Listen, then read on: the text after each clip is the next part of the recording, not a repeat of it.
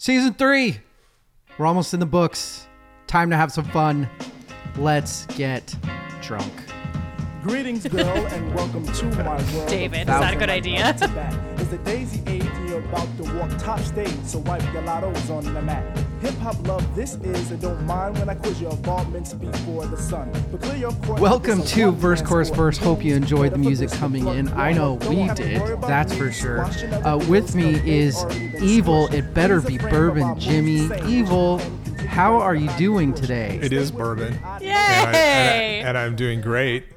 It's not just bourbon, though. There's maybe other stuff in there. We'll get there. Yeah. Before we get there, we got to talk to Malibu Rachel.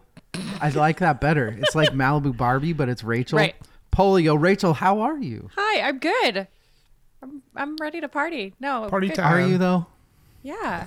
You better be. Are you? I have feel the like you whole need day a- off. I mean, I don't have the whole I feel day like off. you need some ice water to the face, a couple slaps, and then you'll be good to go. I'm awake. I've been awake for a full hour. Heyo. We're at the end of season 3, you guys. We did it. We're basically moved on to season 4. Basically. Let's just bag this. Fuck you, season 3. Yeah. You're a blip on a something with a something. Rachel, season 3. What'd you think? How'd it go? Did buying a Blink, was it hard? That's what she said. All of those. All of those things. It was good. I feel like we're smart and we know what we're doing. And you chilled the fuck out this season, so that was nice. It's about You're time. welcome. You were a lot less mean. I didn't cry as much. Well, okay. Hey, in my defense, like, oh, What? I missed What's a your deadline. defense? Wah. Like, Shut that's your not my fucking fault. face. Evil, same question. It's getting to where we've been doing this long enough to where I am having a hard time remembering what was season 3 versus season 2. Yeah. Season 1 was long enough ago to where, and I feel like I was an idiot on season 1. But It's actually a great point. Yeah. Rachel, what season was our Joy Division dissection? 2? Exactly. We don't Two. know. Like you're spot on. It's because I don't know. I don't know the answer to that. It was question. 1. Okay. You don't know. I think it was 1. nobody knows. That's a really, really good point. I loved this year. Rachel's right. I chilled out a lot. You know, at some point you learn that the more you talk, the less people listen. So, hey, right? Thanks, buddy. America, you could learn that same lesson. This is now a political podcast. Shut As you your saw fucking in our mouths. last episode, our What is Music, we could just keep going on that one, right? Yeah, we could. Let's talk about patriarchy. What is music? Oh, bring it back. It's Bring coming. it. Bring it back. Bring it back. Here's We the had a thing. blast. Take a fucking joke. Like, For real. Take Anyway. a joke. That is what we learned on our What is Music. Take a joke and don't talk about daughters. I loved this year. We'll talk about that at the next year before the finale. Nah. The biggest thing that I liked is, besides us, I feel like we really caught our stride. We're actually getting good at this now. yay. You're welcome, listeners. Finally, but Yeah. Are there any left? we made a lot of new friends, which I did. like. One of the friends we made. I like Friends. Friends are good. His name is Van. He has a project called Furious Ball. He did music a couple times for the show this year. And one of the things that we did for the finale is we reached out to our friends that were on the pod this year and asked them what their favorite album of the year was. Hi everybody, Van Capagan, also known as Furious Ball. My choice for album of the year for 2023 is The Record by Boy Genius. And my honorable mentions would be Mitski, This Land is Inhospitable, and So Are We, and Jason Isbell, Weather Vanes. I want to give a shout out also to an album that I listened to more than any of these albums, which is Microtonal Honky Tonk by I Think Like Midnight out of Philadelphia. Good friends of mine. Please do check them out. Happy New Year, everybody. We talked about this one, The Record, Yes. right? Yeah, we did. Rachel, big fan. Big fan. This was a Big highly Boy Genius anticipated album by me and others. Was this anticipated by you? Yes. So this was in, where was I? I was flying somewhere and I picked up a Rolling Stone and this was written up. That's They were right. on the cover and I was very excited about this album to come out because Phoebe Bridgers, along with other people, just really, really talented ladies, super band coming fuck- together. Yes. Phoebe Bridgers is the only one that I can remember, but all three of them are a big deal. I can't believe the other one just came out with an album last year. And it was She did. fuck, whatever. And then there's the third. Evil. Evil, not really your style, but you liked it. It was fine. Julian Baker. I wasn't. Julian Baker, thank you. I was not. Idiots. I wasn't offended by it. That's as good. good as we can do these days. I'm not offended by fucking anything. Van, thank you for letting us know what your album was. Love having your music. I'm sure we're going to hear more of it next year. Furious Ball, everybody, go check it out. I feel like we might be talking about that again tonight. Foreshadowing. But before we do that, we got to talk about the most important part of the night, day, whatever it is. We're not telling you. It's none of your business when it is.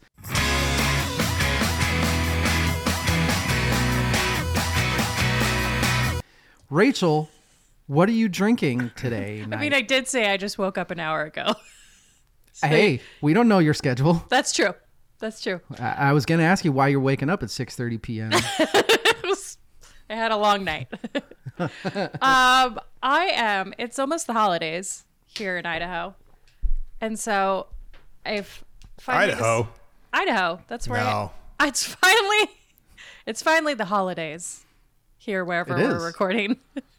It is. And I had a girlfriend go to Washington and pick me up some, because you cannot get this in Idaho and Utah, which are two states that we are near all the time, because they Marijuana. don't sell liquor in the grocery stores. But in Washington, they sell Ooh. Eggnog liqueur. Trader Joe's Joe's. eggnog liqueur. Yeah. So you can Wow. only get this in states where you can sell liquor in grocery stores. And so I just opened it. Fun fact that's going to ruin me for a lot of people. They're like, God, that's gross. They're like three people. I don't eat people. They're like 3 food drinks that I do not like, and eggnog is one of Eggnog's them. fucking amazing. And I love it. I'm not an Man. eggnog guy. I make So it how's the Trader Joe's eggnog? Oh, stiff. that is. I poured it like Hey. it was eggnog, and I probably should have poured some eggnog in there, because that is. What's the percentage? No, it's strong for a lady who just woke up, but it is 14.75. 14? That's Damn. pretty light there, bro. Pretty light. It's not for me. Bro. I guarantee you what Evil's drinking is stronger. Yep. And I'm intrigued. Go on. So let's go Evil. to him. Okay. So it in the holiday, in the mood of the holiday. I can't talk. It's okay. It's fine. It's gonna be fine. Everything's fine.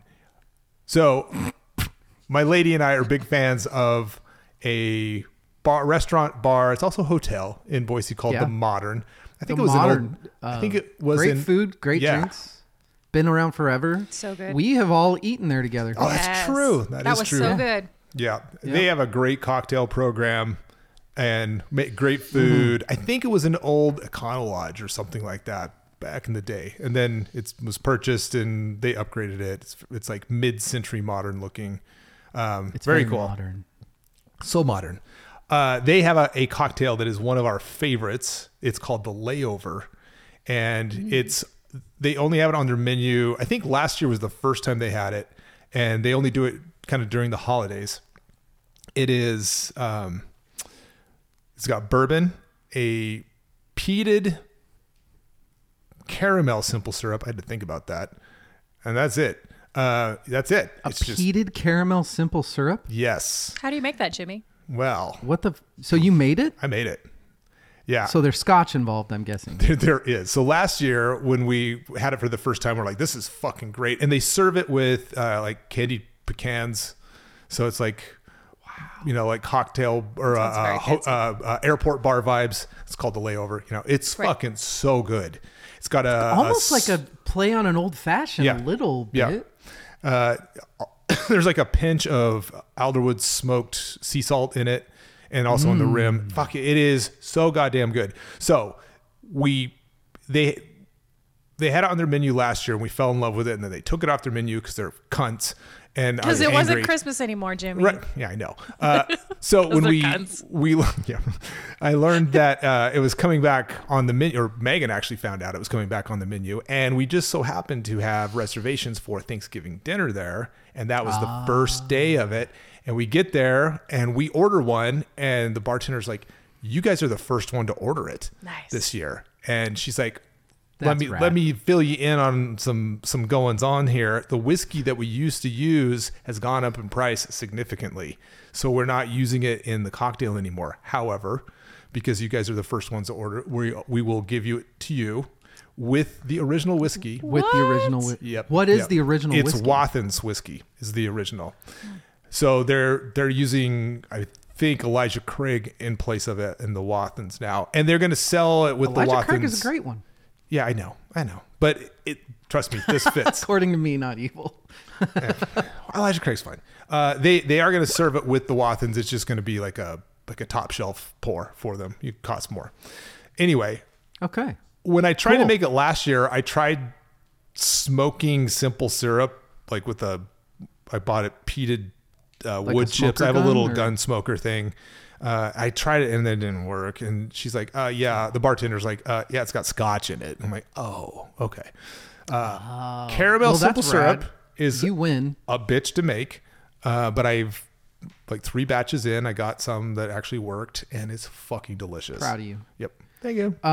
I'm drinking champagne, as you should, because we're celebrating. We've gotten through season 3 like bosses. We're about to go to season 4, which is going to be really fucking fun. Mm-hmm.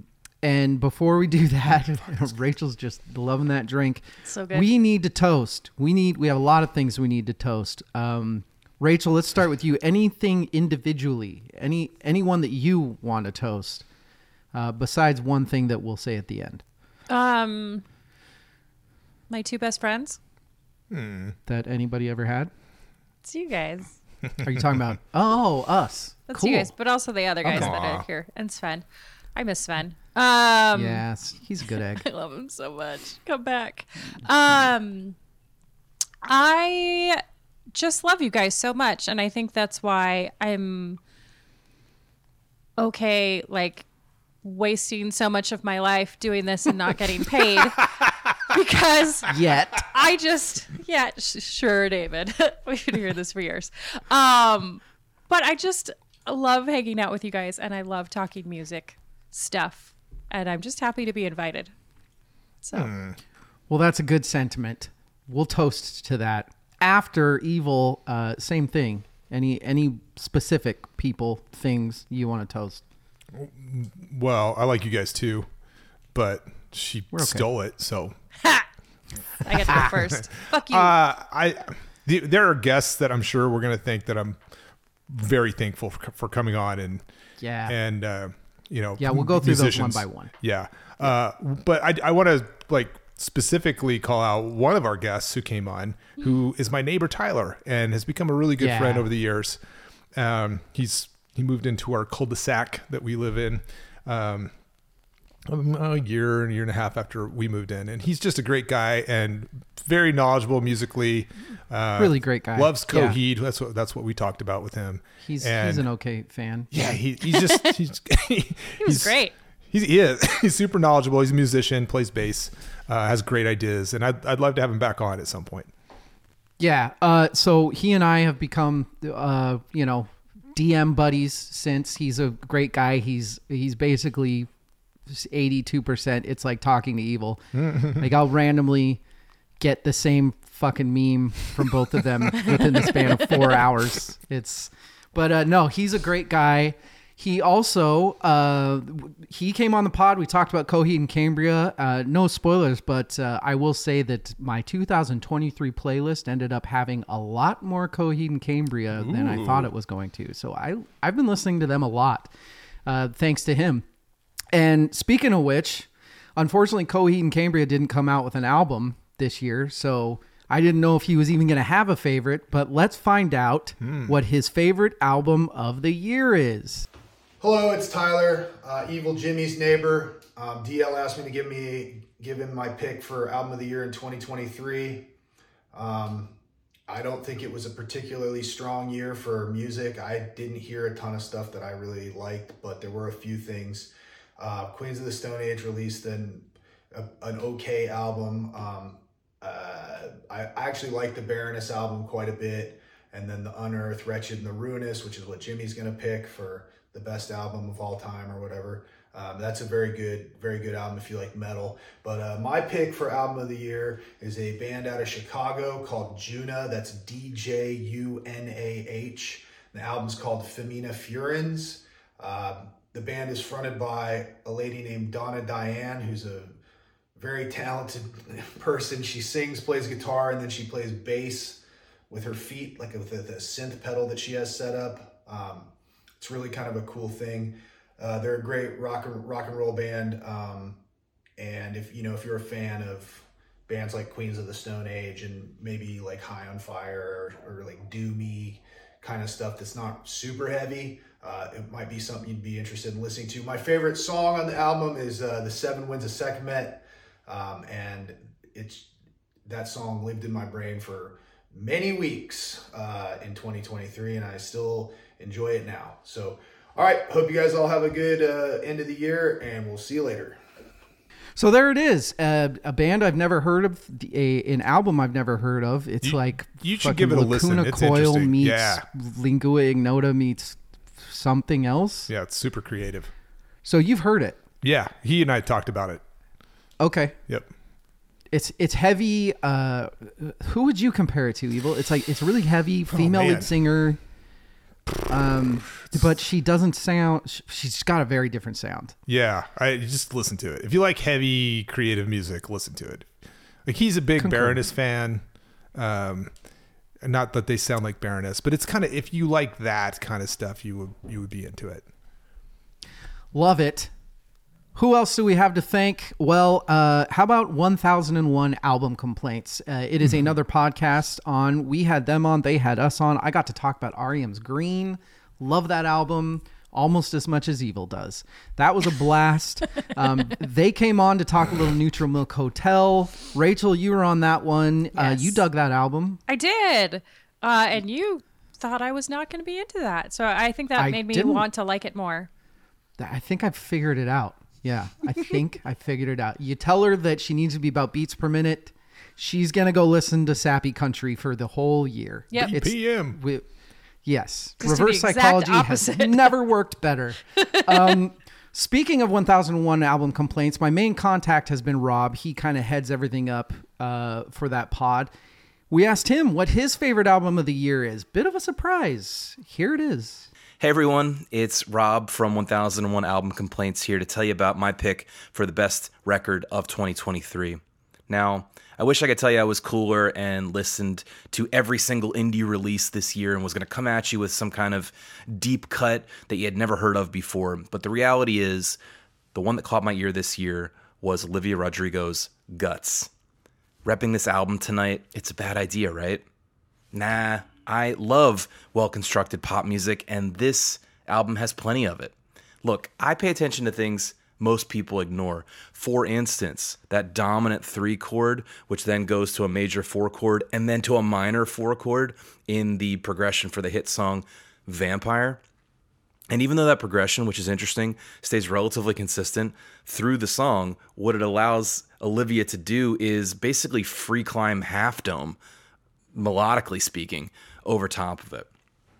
This record has a lot to love. It's notes of 90s Weezer fuzziness and harmonies with a wry sense of humor and a truly impressive vocal range.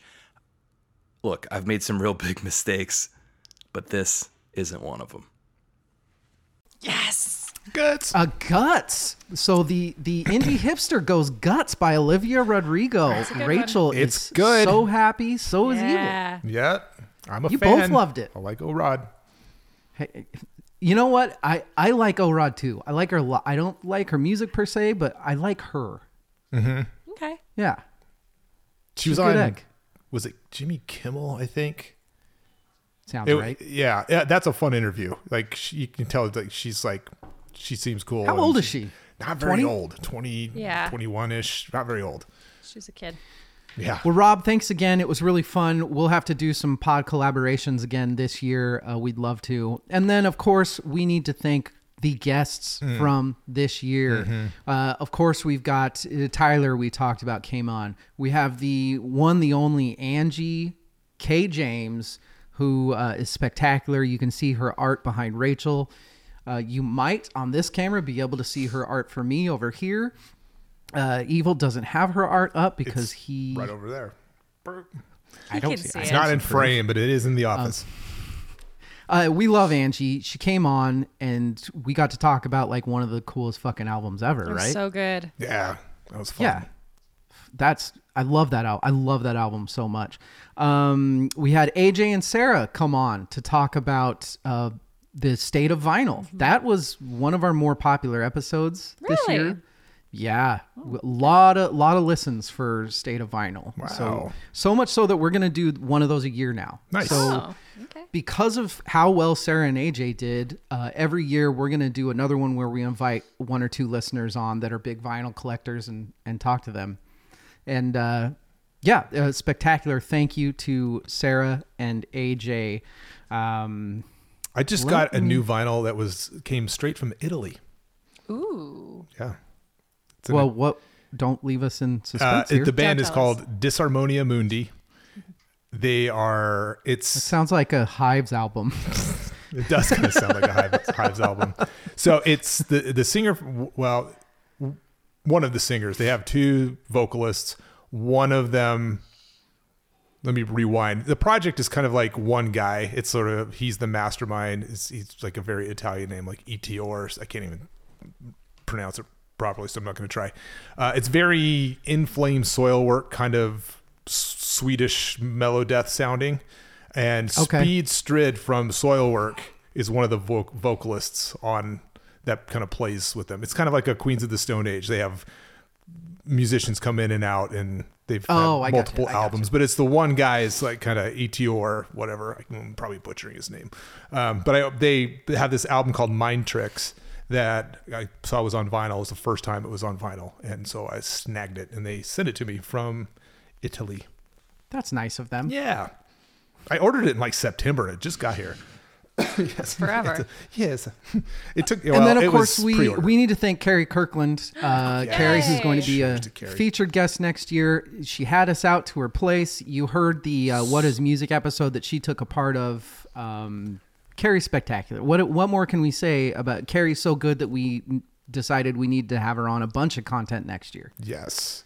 And so gracious for welcoming us into her home, and fucking Palm Springs was amazing. Yes. And that was just a blast. I'm so glad we did that. We did. We had a great time. Can't wait. You guys are going to get to see a lot more of Carrie next year. You're welcome. And then we have the guests on the pod. Trevor Phipps, Evil. Might be a little bit of a fan of the band. How's your shirt going? T-shirt I'm wearing and whose album is back there. Yeah. That was fucking awesome to have Trevor on.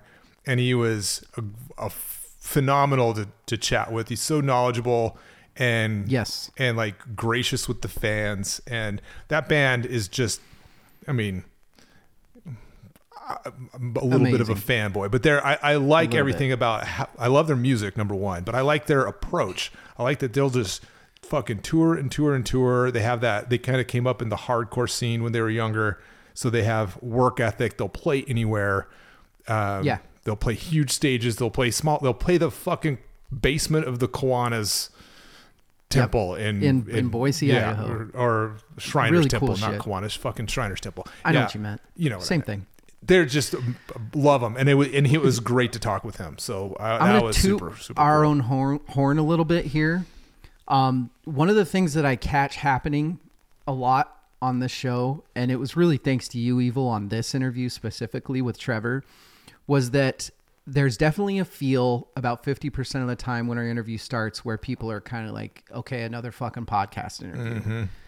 And then about halfway through, after a couple specific questions, you see the light go off that it's like, oh, this is actually like going to be this is going to be an actual cool conversation. Right. Like that's happened a lot. And that with Trevor, I noticed it. Like I noticed after, I don't even remember what the specific questions were, but I noticed there was a bit of okay, this is a legit talk. So that was really, really awesome. I remember talking to him. No, I remember when we brought up like Testament, because he's a big fan of Testament, and he's like, okay. Oh, and I think that kind of like, it's like, oh, this guy actually knows a little bit about me and my musical tastes, and because they have a similar sort of, I don't know, approach to music. Like they're it's like tour, put out great albums, not a lot of mainstream, even in the metal community, not a lot of mainstream like attention. No. But they have a huge, like a very rabid fan base and are amazing musicians. They're amazing. I'm rabid and I'm a fan. JR from Less Than Jake, right? Yeah. You were at that interview. I was at that interview. I did say one sentence at that interview. It was a good sentence. It was Thank probably you. the best sentence of the whole interview. I don't know about that. It really was that one of us said, not him, but he was just fucking cool. He was so chill. He was so nice. He was laid back on his recliner, just hanging out in his basement, just a lamp in the back there, just like even you could tell he was so cool with like you could tell right away that he honestly was cool with being there. Yeah. You know, like, yeah, man, I'm here. I get to talk about my band. Yeah. Like, yeah. Not a oh my god, another one of these things. Yeah. He's just a cool fucking dude. He was so cool. He really was. Thanks for being cool. Thanks, JR. Tony Parks. So about a year back, I had a listener write in and say, hey, there is this project called The Reaver by Brontosaur. I advise you to check it out. I'm not usually like this, but I was like, fuck it. I went online. I saw it. I was like, that is a really cool looking vinyl. Bought it. Sound unseen. Sound unheard. That's what you're going to say there. Sight unsound. Yes. Got it. Realized that it's this independent artist that is just poured money into, like, this is one of the highest quality projects I've gotten ever on vinyl. You know, we're talking this massive booklet of art, 180 gram, double vinyl, concept album. Just everything about it is incredible. So much so that I had to have him on, which turns out he's married to Louise Post, who, spoiler alerts, you know, we're going to have something to do with, I think, soon. Anyway, T Parks, he's been totally gracious. We're going to have him on again next year to do some other things with. He just came out with basically an acoustic rework of Reaver. Ooh, I haven't listened to that. Louise Post is on that project. They basically work on it together. Yeah, I have my pre-order in. Have either of you gotten a chance to listen to that at all? The Reaver, not Reaver? the acoustic, but the not acoustic. The original one. Yes, yeah, it's fucking awesome. It is. It's fucking awesome. T Parks, you are the man. Very incredibly nice, gracious guy. We've gotten to work a lot together. Look forward to working more. One of my, if I were to start a podcast and say who are the 5 people that I would ever want to interview in my life, Brad Roberts, singer-songwriter of the Crash Test Dummies, would have been number 1 or 2. And I got to talk to him this year. Brad and the Crash Test Dummies, incredible. I'm so glad they're still touring. They're still having fun. Still out there doing the damn thing. There is a moment in time where I'm sitting there and I'm interviewing Brad Roberts and he's lighting up a J and I'm like, this is it. This is what my life has been geared toward. I've done this. This is it. I don't need anything else in my life. That's all I've ever needed. Like side quest here, conversation. Thank you for doing the album swap. I can't remember the episode when we talked about A Worm's Life. That was fucking great. Yeah. Because I was not familiar with their catalog outside of kind of the bigger hits from the 90s, and so Yeah, that was awesome. That's the biggest hurdle. The hurdle that the Crash Test Dummies have barely been able to leap is that one album was so popular and that one song that it was just they couldn't really get past it. Yeah. They had that syndrome where the label's like, oh, you sold how many million because of this song? Well, your next album's gonna have to be bigger. It's all bullshit. And I like the Superman song. That was fucking awesome. That came out a little that's before, great. but that's just Massive and comic book Massive nerd. and then last but not least, Evil and I got to interview One of the greatest guitar players of the current era. Yes, my current favorite guitar player, Nick fucking Lee. Evil, Nick Lee's kind of cool. Yeah, kind of. What a fucking cool human being. Yep. What an amazing talent, and what a wild story his life has been in the last year. Yes. Yeah. For his whole band. Yep. Like all the shit that Nick has gone through after getting into conversation with the rest of the guys, and you know, getting kind of the reciprocal appreciation of, you know, thank you for talking about our music, and us, no, thank you for making the fucking music. They're such good dudes. We talked about Phototroph. You gave it a 10 out of 10. That's fucking great. It's on the wall, ladies and gentlemen. I mean, Crux. I love Crux too. I'm just blown away. I like Crux more, and Really? Phototroph is on our 10 out of 10 wall. So, man. Yeah, Nick they're Lee's the man. talented. They're touring now somehow. It's just amazing. Their story is fucking awesome. Yeah. I love it so much.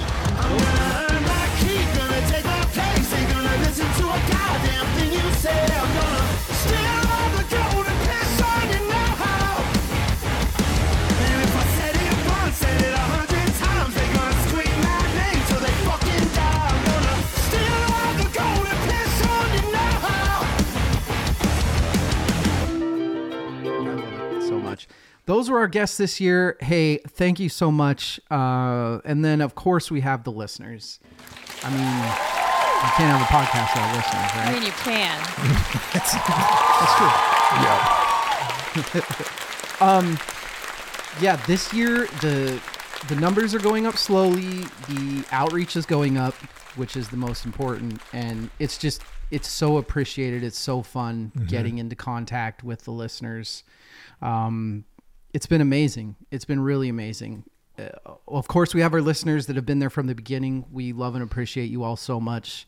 You're all amazing. So much so that we've decided to start something this year, which is the Listener of the Year, where basically we pick a Listener of the Year and we buy him a nice shiny present. Right? Oh. And a brand guys, new dirty shirt. Yes. Yay! Yeah.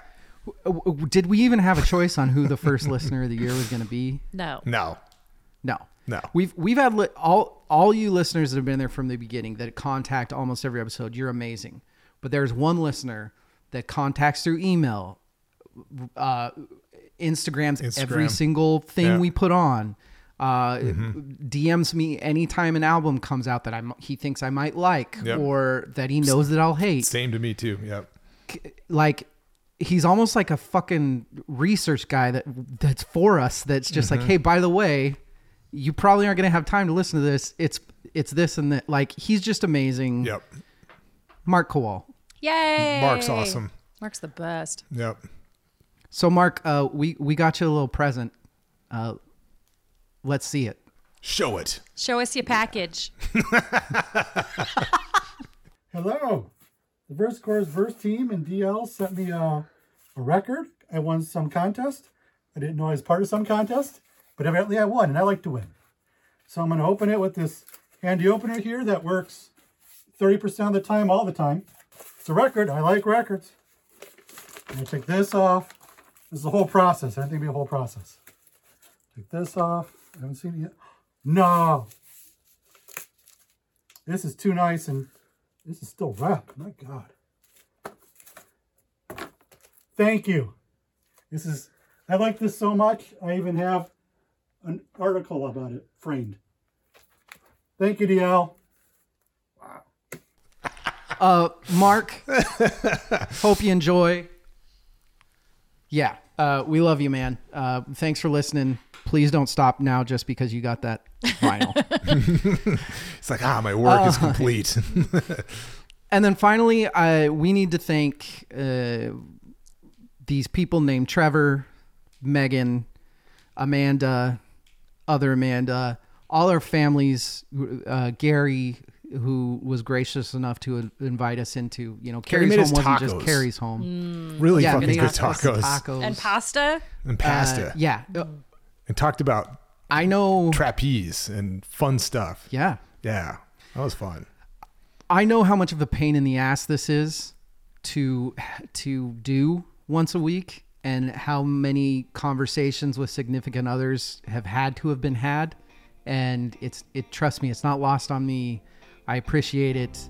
Yeah. Trevor, Megan, you're very cool people. And that's all I have to say about that. I kind of So I guess we cheers. It's time. Cheers. It's time. It is time. Champagne time.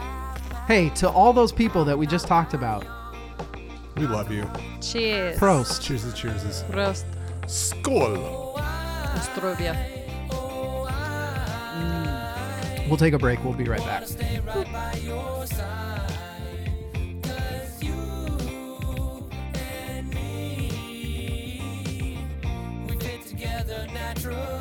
We are back. Hello, verse, chorus, verse. Hey, so every year we start with the downer. Yep. Get it out of the way. Some people died, unfortunately, in 2023. Top 10 deaths of 2023. Top 10 deaths of 2023. What's like 15? Evil, who died? Well, a lot of people. Yeah, quite a few people died. Yeah. They're getting old. Excuse me. Robbie Robertson. God damn it, Evil. God damn you. Who you got to start with an artist you might have heard of. A little guy named Bob Dylan. Robbie Robertson. Napoleon? What? Are you talking about Dylan Thomas? Oh. Anyway. Ziggy Piggy, Ziggy. Sorry. Old people joke. Yeah. Anyway, on August 9th of this year, at age 80, Robbie Robertson passed away. He was lead guitarist for Bob Dylan in the mid and late 60s, went on to form The Band, which they were Bob Dylan's band. Yeah. Fucking great band. They have a special place in my heart. I fell in love with them when I was in college. One of my art professors would play a tape, and it had Cripple Creek. I don't know if it was a Greatest Hits or if it was that album. So good. Yeah, but I just fell in love with them. And if you have never seen The Last Waltz, it might be the greatest music documentary ever made. I would not argue. I wouldn't argue that. I'm not being hyperbolic here. It was made by insane. Scorsese. I mean, yeah. And it was their last performance. There's, the number of like cameos in that performance. Insane. Clapton was there. Speaking of Scorsese, which I didn't know until studying for this, did you know that he wrote the scores for Raging Bull and King of Comedy? Yeah, wild. Who knew? Two of the coolest fucking movies ever. And not only that, he worked on Casino, Gangs of New York. It's like Robbie Robertson, after he left the band, he went on to work, had solo career, but also worked with Scorsese throughout the years. Scored The Irishman, scored Killers of the Flower Moon, which it was his last work, and they dedicated the movie to him. So awesome. Had a great career. Aged 80, it's hard. I mean, it's sad when people die, but if you've had a great career and you're tapping out at age 80, you fucking did it right, Robbie. Hey, that's a good goal. Mm-hmm. Hey, Evil, who else died? Ooh. Who run Bartertown? Tina Turner passed away at 83 on May 24th. If you don't know who fucking Tina Turner is, like pull your head out of wherever. You're way it's too been. young to be listening to this podcast. That's if you probably don't know true. Who Tina That's also Turner true. is. So obviously Ike and Tina in the 60s. Yeah, rocking in the 60s, 70s. Great music. They were married. And the late 50s too, I think. Maybe late 50s, yeah. Anyway, that music's fucking phenomenal. If you don't know anything about them, look it up. It's a fucking wild, crazy story.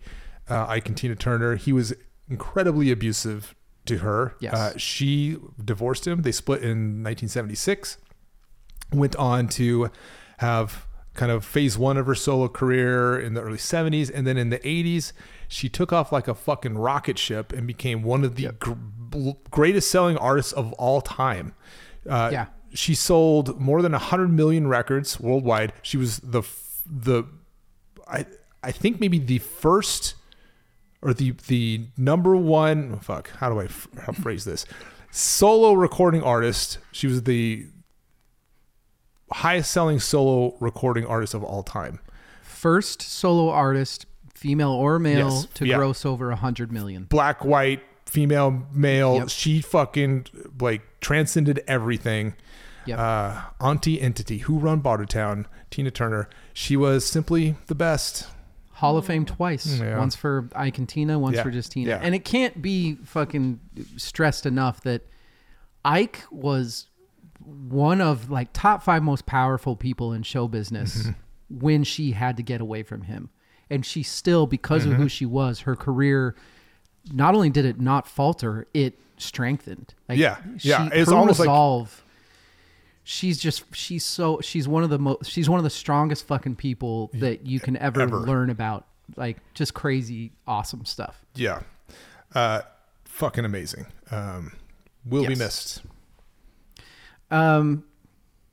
Evil. Your arch nemesis passed away. Meh. You know how long I've been wanting to say that. I will rise above his pettiness with Eddie Van Halen, and I will be the better man. On January 18th, at age 81, David Crosby passed away. Got to give him credit. Fucking amazing artist, amazing musician. We got to start vocalist with the Byrds. Amazing vocalist, amazing songwriter. Started with the Byrds. That's a band we haven't talked enough about yet. Yeah. The Byrds is at some point. The Byrds is going to get a lot of coverage. Right. Yeah. Yeah. It's one of those early bands that I think we definitely need to give attention to at some point. And then later with Crosby, Stills, Nash, and Young. He's a legend in the industry. The Eddie Van Halen thing will be a joke forever. And meh. Some fun facts about Mr. Crosby. He had a liver transplant in 1994, which I did not know about. And that liver was purchased by Phil Collins. So weird. There was a lot of like rumors about it being because of alcohol abuse and him just wearing it out, but actually he had hepatitis, so he did need the liver, and he got it, and he carried on to, I feel like if you're a musician, you shouldn't be allowed to get a new liver. Like, you've got one liver, man. Yeah, it's your one shot. But that's okay. He was also the sperm donor for Melissa Etheridge's 2 children. Yes. So, he fun came facts. to their window. Now you know that, and you can't get it out of your mind. He came to the window. Gross. Left a deposit. He was also there when window. Jim Morrison told Janis yes. Joplin that she wasn't that good of a blues singer, and she bashed a Jim Beam bottle over his head. I love Meh. that. Isn't that awesome? Do you think he said meh to her too? Yeah. I'm sensing a pattern here. Evil, you got one more, which intrigues me because I don't know. I'm intrigued of what your opinions are on this artist. So I thought about this a little bit. I have a take on musical artists. Even if you don't like their music or think they're sellouts or what, like too soft serve, when an artist creates art that universally solicits like a call and chant back. So like wasting away again in Margaritaville. Yeah. Looking for that lost shaker. Where's the salt? Where's the motherfucking goddamn salt? Yeah. Or you know, sweet Caroline. Join in anytime, Rachel. Bum, Bum, bum, bum. bum. Here she comes Her now energy is just singing off the Monet, charts Monet. today. Hey, you. Do you not know this one? Get laid, get fucked. Come on. That one I don't know. Anybody. Yeah, anybody who I've been in karaoke bars. I know what you're.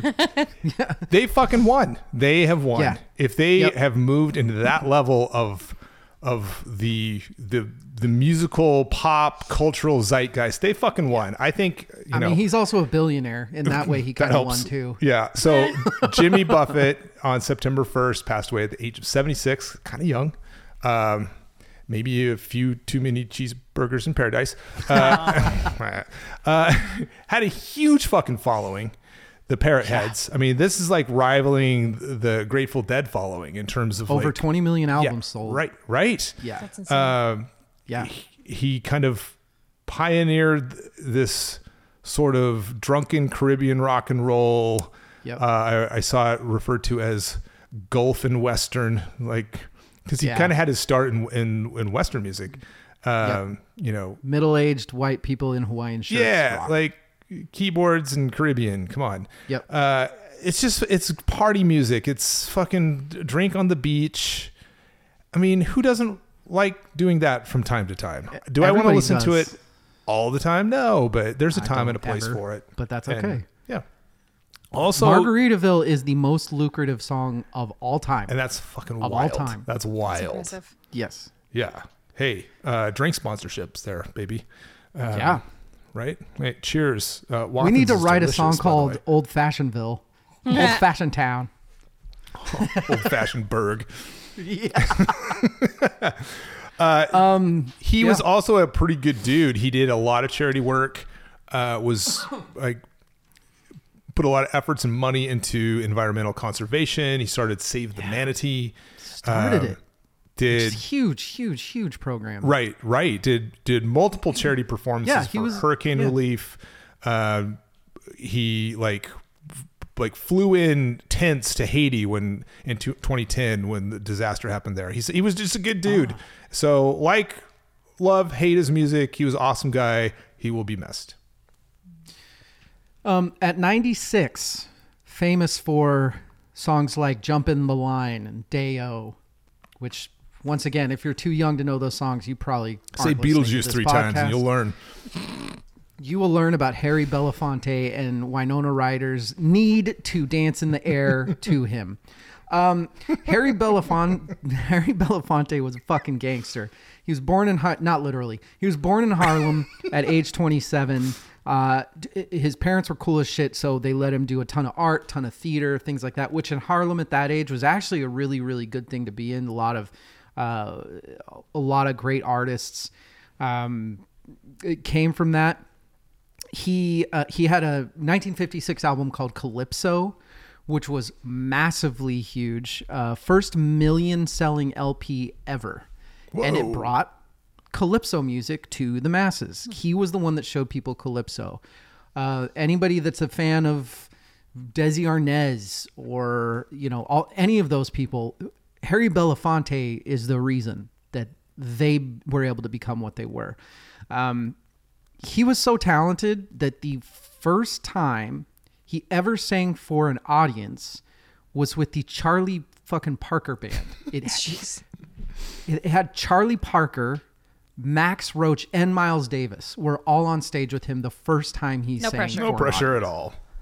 all. Like, you can't get any bigger than that. You can't. So Harry Belafonte, I love that stuff. He was awesome. He will be missed.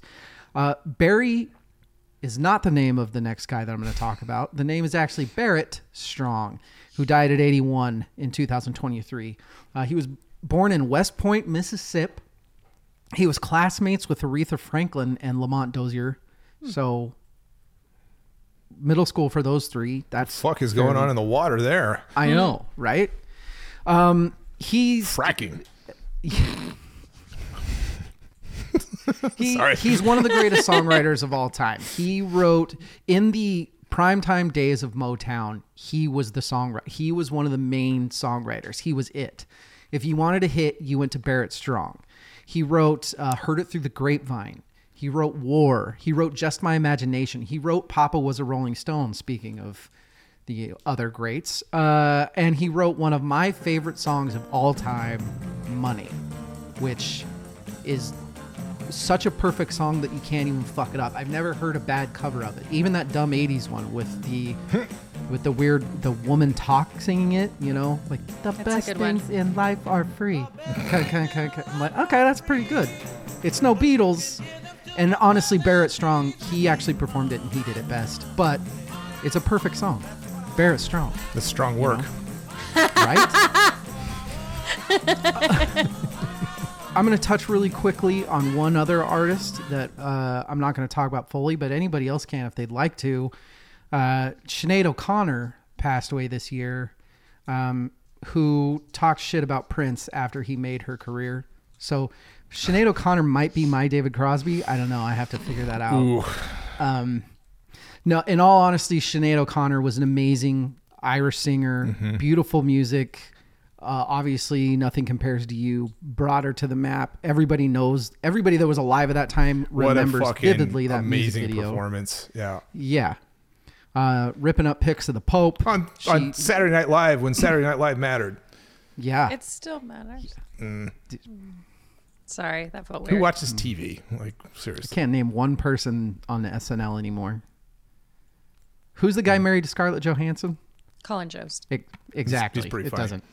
The news is funny. Those guys. The news is great. yeah. That's my favorite part. The reading, the writing each other's thing that they do. I love that's that. That's hilarious. That is amazing. Yeah. Yeah, Sinead O'Connor, amazing artist. She did talk shit about Prince, who was the one that gave her a career, essentially. Not cool. Meh. And then of course we have a man who saw who heard Les Paul play at 6 years old on the radio and said, "That's it. That's what I'm doing with my career." And he fucking did it, like in a way that nobody else will ever do it. Jeff Beck died at 78. We've talked many times on the pod already about Jeff Beck, of course. We interviewed Jennifer Batten, who fucking toured with Jeff Beck. Yeah. Not only does that speak to how, I don't want to say it like that, so I'm not gonna, and I'm not editing that out, so you can see all the shit that Rachel and Evil have to go through. I don't know what we talk about with Jeff Beck. I don't know if how far we go into his tour with Jen Batten, and how amazing that 2-guitar tour was. If we talk about the fucking Yardbirds. Another Birds band we should talk about. We gotta we're just gonna have a bird episode. Bird episodes. Do we? Sorry. We can talk about finger picking and what he invented. Essentially, there's so much about Jeff Beck that you can talk about. The one thing that I will say is what makes him to me a top, probably 3 guitarist of all time, is you have your Invincibles. You have your Jimi Hendrixes. It's Jimi Hendrix and Stevie Ray Vaughan. That's it. Those are your Invincibles, right? And Evil disagrees. Why, Evil? I'm not Who else discounting is them. there? Oh, Do you have more to add? I don't know. You're not even wearing a t-shirt. Van Halen, Jimi Hendrix, and Stevie Ray Vaughan. The problem is, not the problem. They were so blindly like, I don't know, like psychotically guitarist driven. Yeah. Yeah. That they had one speed. They went up to 11 and that's it. I mean, They you could have had gone further. Yes. And I would be maybe okay they went to with it. 13. And look, Jimmy could slow it down. Stevie could slow it down. Eddie, I'm not saying that, but as far as dynamics, as far as what to do when in a song, nobody has ever touched what Jeff Beck did. Nobody. I agree. You know, I watched I think this was a Howard Stern interview, and take the source of this with a grain of salt, but he was talking with John Bon Jovi, and he asked him, who's the greatest guitar player that ever lived? And he said, Jeff Beck. And love that. He's like, and Stern's like, not Hendrix, not Van Halen. And he's like, those guys were great too, but apparently, I didn't know this. Jeff Beck was the Young Guns soundtrack that Bon Jovi, he did the guitar of that. And he's like, Bon Jovi was like, I watched him take a guitar out of a cardboard box and do like amazing things with it.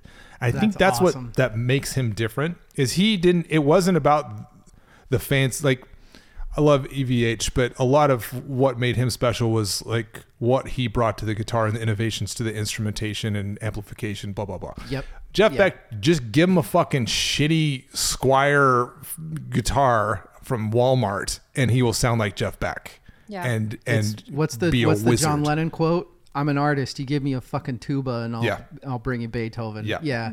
Yeah. Yeah. Jeff Beck. A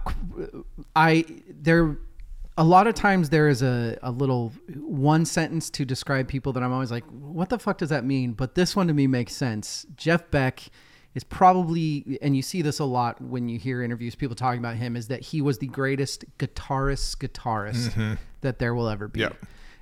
And I think that sums him up perfectly. Yeah, that's a good way to put it. Rachel, who dead? Oh my gosh, so many people. A lot of people died. A lot of people dying. People dying every day. One of them died very close to home. Mostly Evil's home because he's the most centralized in Boise. But Steve Harwell died on the 4th of September in Boise, Idaho. He was the lead singer of Smash Mouth from 1994 to 2021. Born that guy might as well be walking on the sun. You won't feel it anymore. He was born the 9th of January 1967 in Santa Clara. Smash Mouth had such hits as Walking on the Sun, All Star, both of those landing in the top 10 Billboard hits. Did you know he started as a rapper? I don't know if I knew that, actually. Are you serious? He did. I'm dead serious. I feel like you should just throw out facts every once in a while and be like... Yeah. Did you know that he was in Star Wars? Yeah, he was. He was actually... All-Star was actually nominated for Best Pop Performance for a Grammy in 2000, which is... impressive given the quality of the song. I mean, is that not the most memeable song of all time? I mean, yes, but when you think of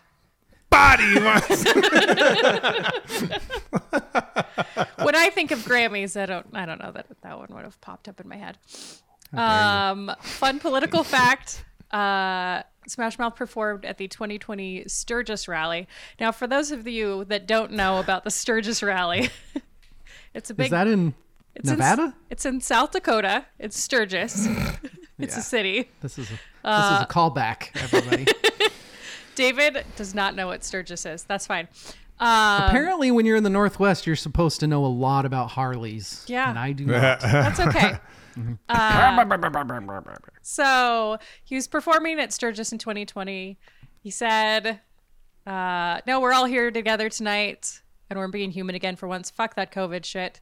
As we know, they couldn't fuck that COVID shit because that was a super spreader event and lots of people got very sick. Oops. He also... I wouldn't have seen that coming in a thing like Sturgis. It's so weird. 20,000 people gathering together in a small space. It was outside. I mean, they had that. Also, fun political fact. He got super wasted at Bethel Woods Center for the Arts in New York. He threatened some audience members, made a Nazi salute. I mean, wasn't he like losing his mind at this time? He had a lot of medical issues going on. Yeah. I don't know about mental illness stuff, but he was diagnosed with cardiomyopathy in 2013. This can be genetic, but it was likely caused by alcoholism. He also had Wernicke encephalopathy, which is lack of vitamin B. Vitamins also can be caused by alcoholism. And he died in hospice care in Boise from liver failure. Hey, Phil Collins, where's that liver money? Yeah. Yeah. Don't be so picky about things. Well, All right, who else dead? you only get one liver. Yeah. Unless it... Randy Meisner also passed away on the 26th of July. He was the founding member, bassist, and high harmony vocalist for Eagles. I really want to say the Eagles. It just feels nobody better in my mouth. cares. It's fine. I hate the That's what she fucking said. Eagles, man. You hate the fucking Eagles, man. He was in the Eagles from 1971 to 1977. He helped form the group. And with the band, he helped write 5 of their 7 studio albums, including 1976's Hotel California, which sold over 38 million copies. He wrote their first gold single. He did. David loves a lot of their songs. To the limit. You might remember his number one, Desperado. OMG. David's number one song, Desperado. So good. Witchy Woman, Take It Easy, One of These Nights. So many bangers. While he was with the band, they were nominated for 8 Grammy Awards. They won 3. They were inducted into the Rock and Roll Hall of Fame in 1988. He died. It's too early to be slurring. It's all right to die, Dib. He died from complications of chronic obstructive pulmonary disease on the 26th of July in 2023. That was... Okay, yeah. No, never mind. Who else died? A couple more people, David. Oh. Hold on to your bummer. shorts. Okay. David Jolicoeur from De La Soul, our friend Danny Yeah. Nono's favorite band. Yeah. He passed away on the 12th of February. Trugoy the Dove. Trugoy, fun fact, yogurt spelled backwards. The creativity. I have no idea. So weird. Maybe that's how he likes getting his my protein. I don't God. know. It seems like a So strange What? way to come up with your name. He was one of the original, confrontational, De La Soul. Yes. Thought-provoking hip-hop of That's the good East shit. Coast. Yeah. Yes, Very him good shit. and some high school buddies, Vincent Mason and Kelvin Mercer, formed De La Soul when they were in high school. Hip hop was super aggressive all the time. Back then, fuck the police, bitches, hoes, get money. Goddamn pillies. And De La Soul just came up with some nice, lighthearted raps. Me, Myself, and I, which Yeah, God, actually that's good. got them in trouble for sampling the Turtles. Oopsies. You Showed Me, which is 1968. Because they had so many samples in their music, it has been quite the effort to get it accessible, to get it digital. My God. When we covered with Danny No, trying to find that fucking album was a joke. I think I ended up on YouTube. Yep. And Danny No himself had a cassette tape, was it? Yeah. That didn't differentiate the songs. So when we were like, hey, this he didn't song, know, track number he didn't this, know what he's track like, was where. I don't know, Yeah. man. So But that's it's finally released. You can get it on vinyl, Yes. and it's about goddamn time. he some of his career achievements, David's not listed, but Jolicoeur, include a 2006 Grammy for his work on the Gorillaz Feel Good Inc. Best pop collaborative with vocals. Watch him as I he like the gravitates.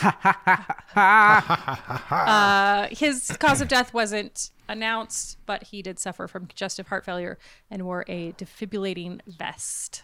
So maybe something with that. Yeah.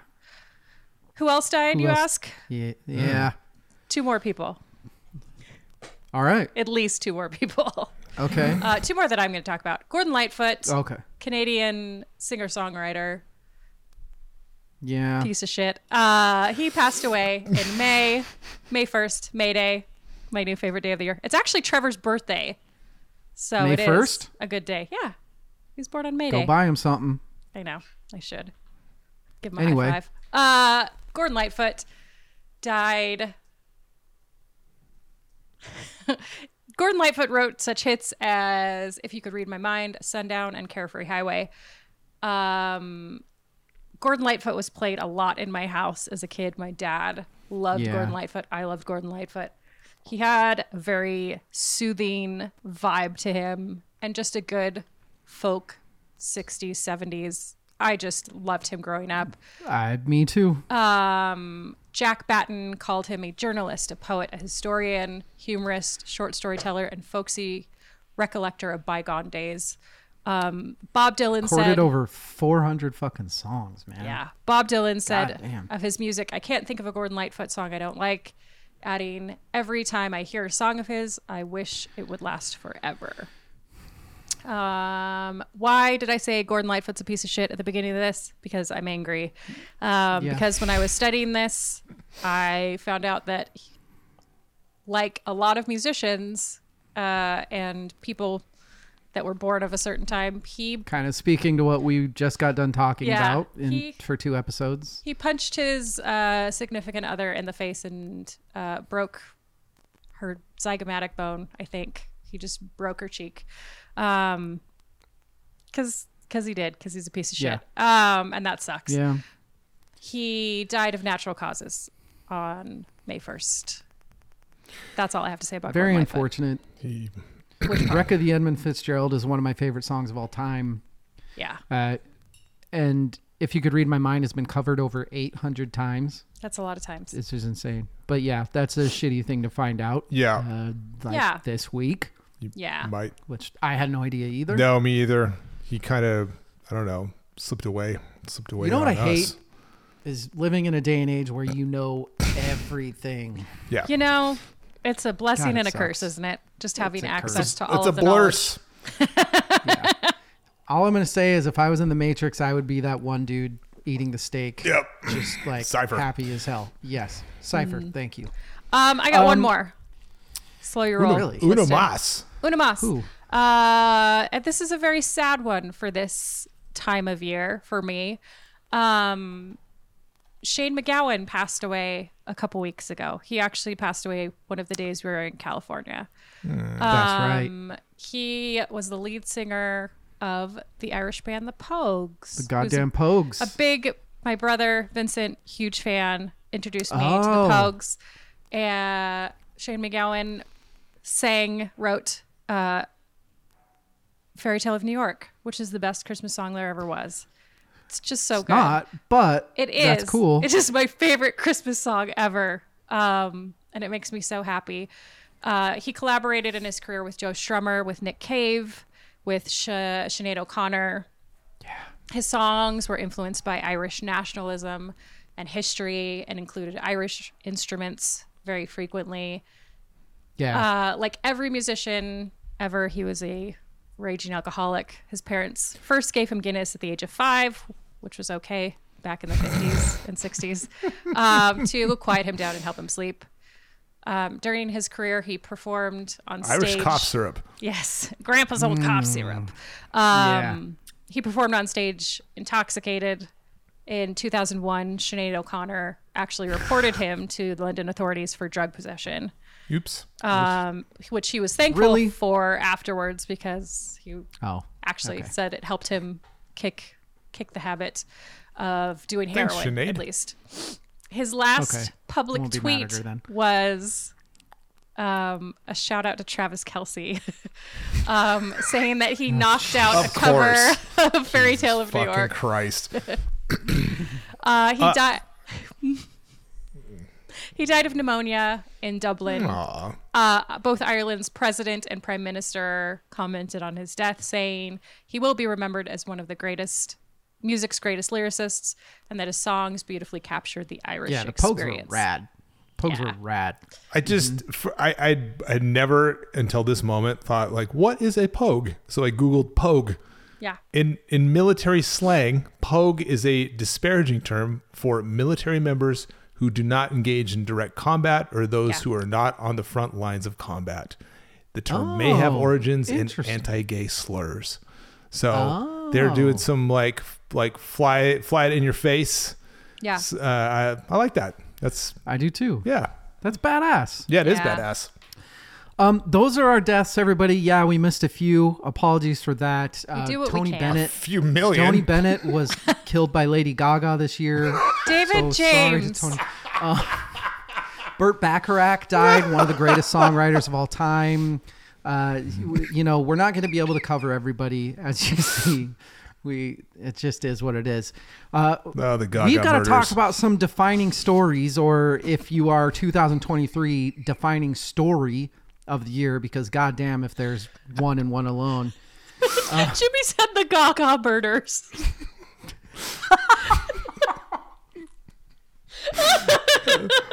That'll be a podcast. episodes next year. The Gaga murders. Yeah, the Gaga merds.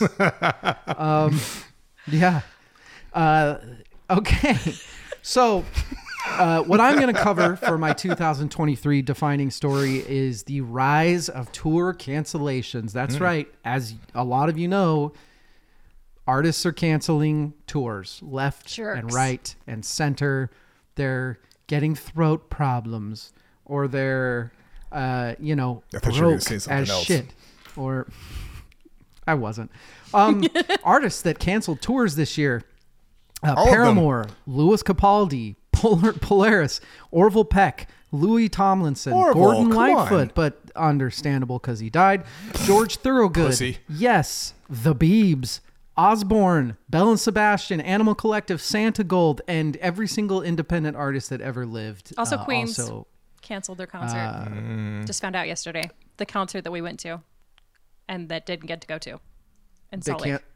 They canceled the cancel. They postponed makeup? it, and then they canceled it. Bullshit. According to data from a survey by I Lost My Gig, between the 1st of July and the 31st of August last year, 32,737 gigs were canceled So in many. Australia alone. Jesus. Right? Wow. How many That people is, go to Australia? Nearly $94.3 million in losses in 2 months. God damn. 2 months. Insane. Why? Why is this happening? Why is everybody canceling? Well, there's an answer, but I'm going to pretend like there isn't yet and like keep it going a little bit. Outdoor concerts are becoming very hard to staff.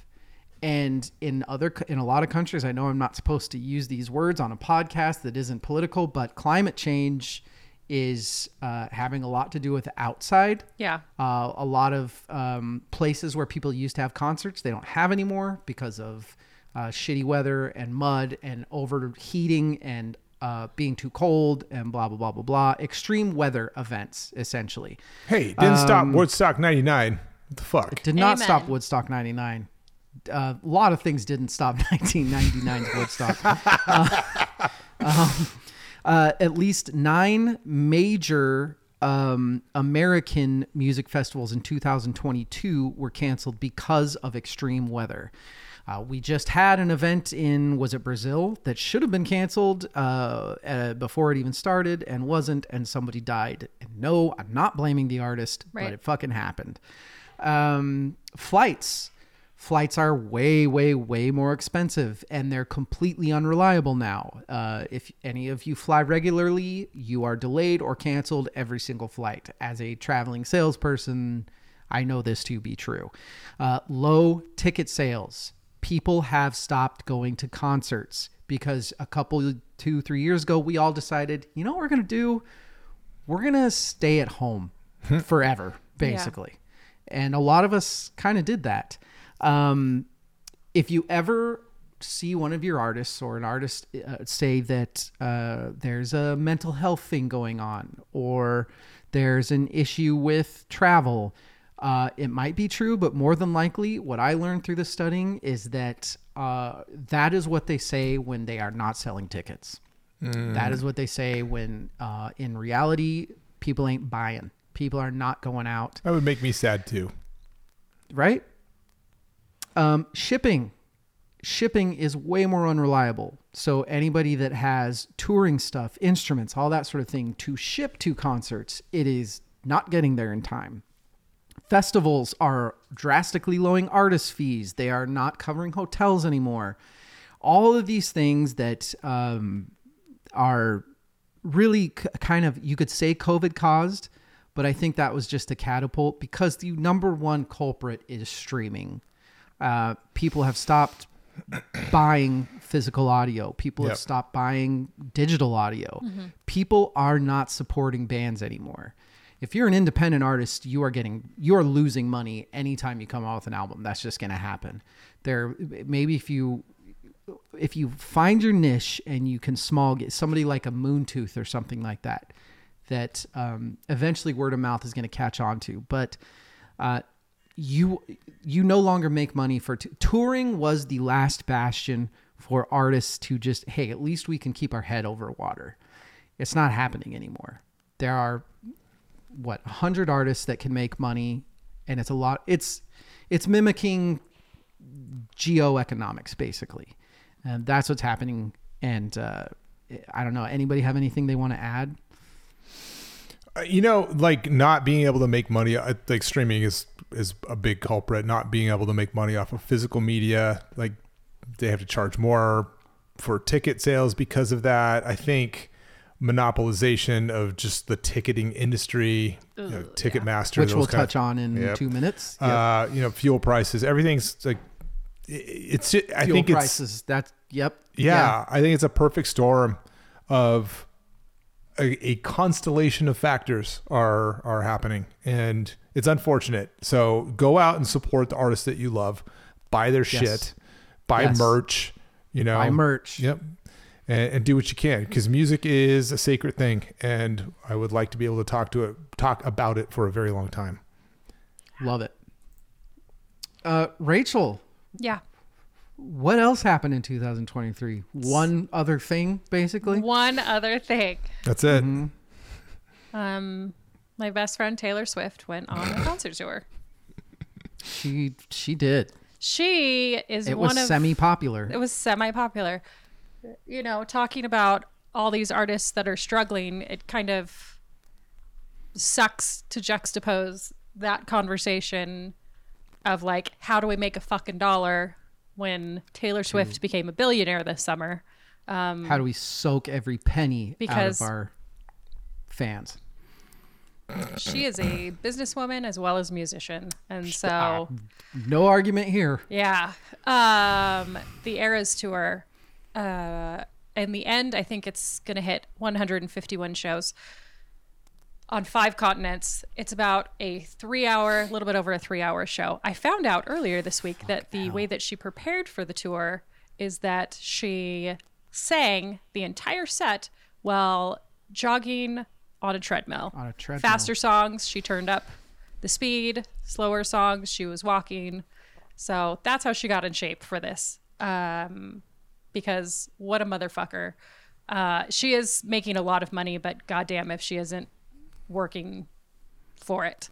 The concert itself spans 10 albums, 17 years. This is her 6th tour. She missed a couple during COVID. Lover came out in 2019. She planned on touring. We all went into hiding. And then she put out Evermore and Folklore during COVID, and now came up with Midnight. So 10th album, 6th tour.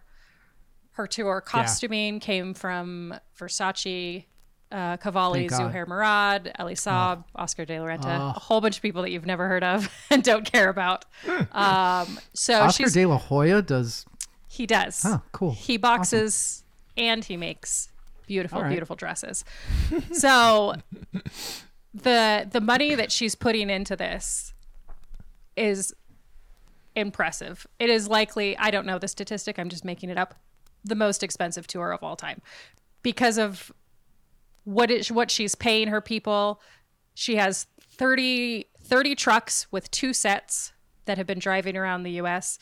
The amount of bonuses that she's handed out has been $55 million in bonuses so far to her tour, including her drivers. All of her 50 truck drivers received $100,000 a piece for a tip. It is insane. It's an insane tour. It's a lot of work, and it's really impressive. Last I looked, it was like 4.1 million tickets had been sold. Sounds right. She's going to make over $1 billion from this, which is just, I mean, nobody's done anything even close to like that. No. I mean, the numbers, if you talk about inflating numbers, Beatlemania, but Sure. other than that, that's it. That's it. Yeah. There's probably a Michael Jackson global tour at some point, like maybe the Dangerous tour that would have got close. I wonder with the number of shows though, because that's it's 151 shows in like the course of I think it'd be 2.5 years ish. That's a lot. Where does she go? What's next? What's next? I think she's headed to Japan. No, not tour. Oh. But like what's? I think she's marrying a Kansas City chief and riding off into the sunset. Yeah, that's the thing is where do you go from this kind of Yeah. tour? How do you go up from here? Right. Because I watched this interview with her, don't think she it was a cares. clip where she didn't get her Reputation album, didn't get nominated for any Grammys, I think. And she was disappointed.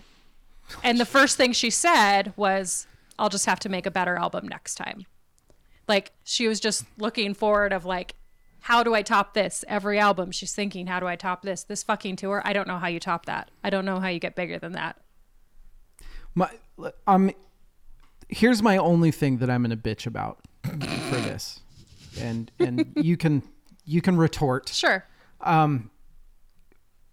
Billion, like, okay, I love the tips, all that stuff that she did for her truck drivers and Sure. stuff. It's relative as far as money and what she's going to get back in taxes and how, $1 billion versus 100,000. But that's fine. No argument there. What makes me mad is there are things that at this point in time, this might have been the most powerful an artist has been ever. Yes.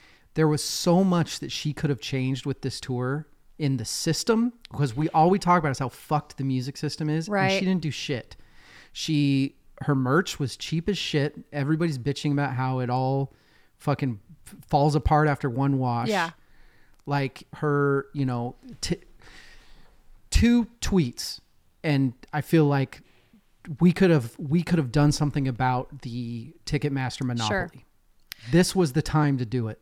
That's the thing, is that being someone in her position, she 1,000% is saying, okay, you take care of this, you take care of this, you take care of this. I don't need to, but just show me what to sign off on this brand of t-shirts, whatever you say, it's good, it's great. But once you find out that people are washing hoodies and everything's coming off of it, or millions of girls are waiting to buy fucking tickets and getting kicked out because this system is crashing, even though they were warned ahead of time that millions of people are coming in to buy tickets. 1,000%, a tweet or two, and she is the most powerful woman in the world and could have changed the system and still can change the system. She could still She do won't, stuff though. about it. Why would she change the system when it's made her a billionaire?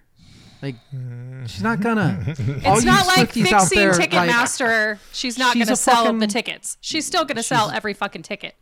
It doesn't matter. She's a shark. All you Swifties out there, if it would got her another million, she would eat your goddamn babies. Okay? That's T Swift. David. Very talented though, and hey, we'll talk more about her later. Poor Al Michaels.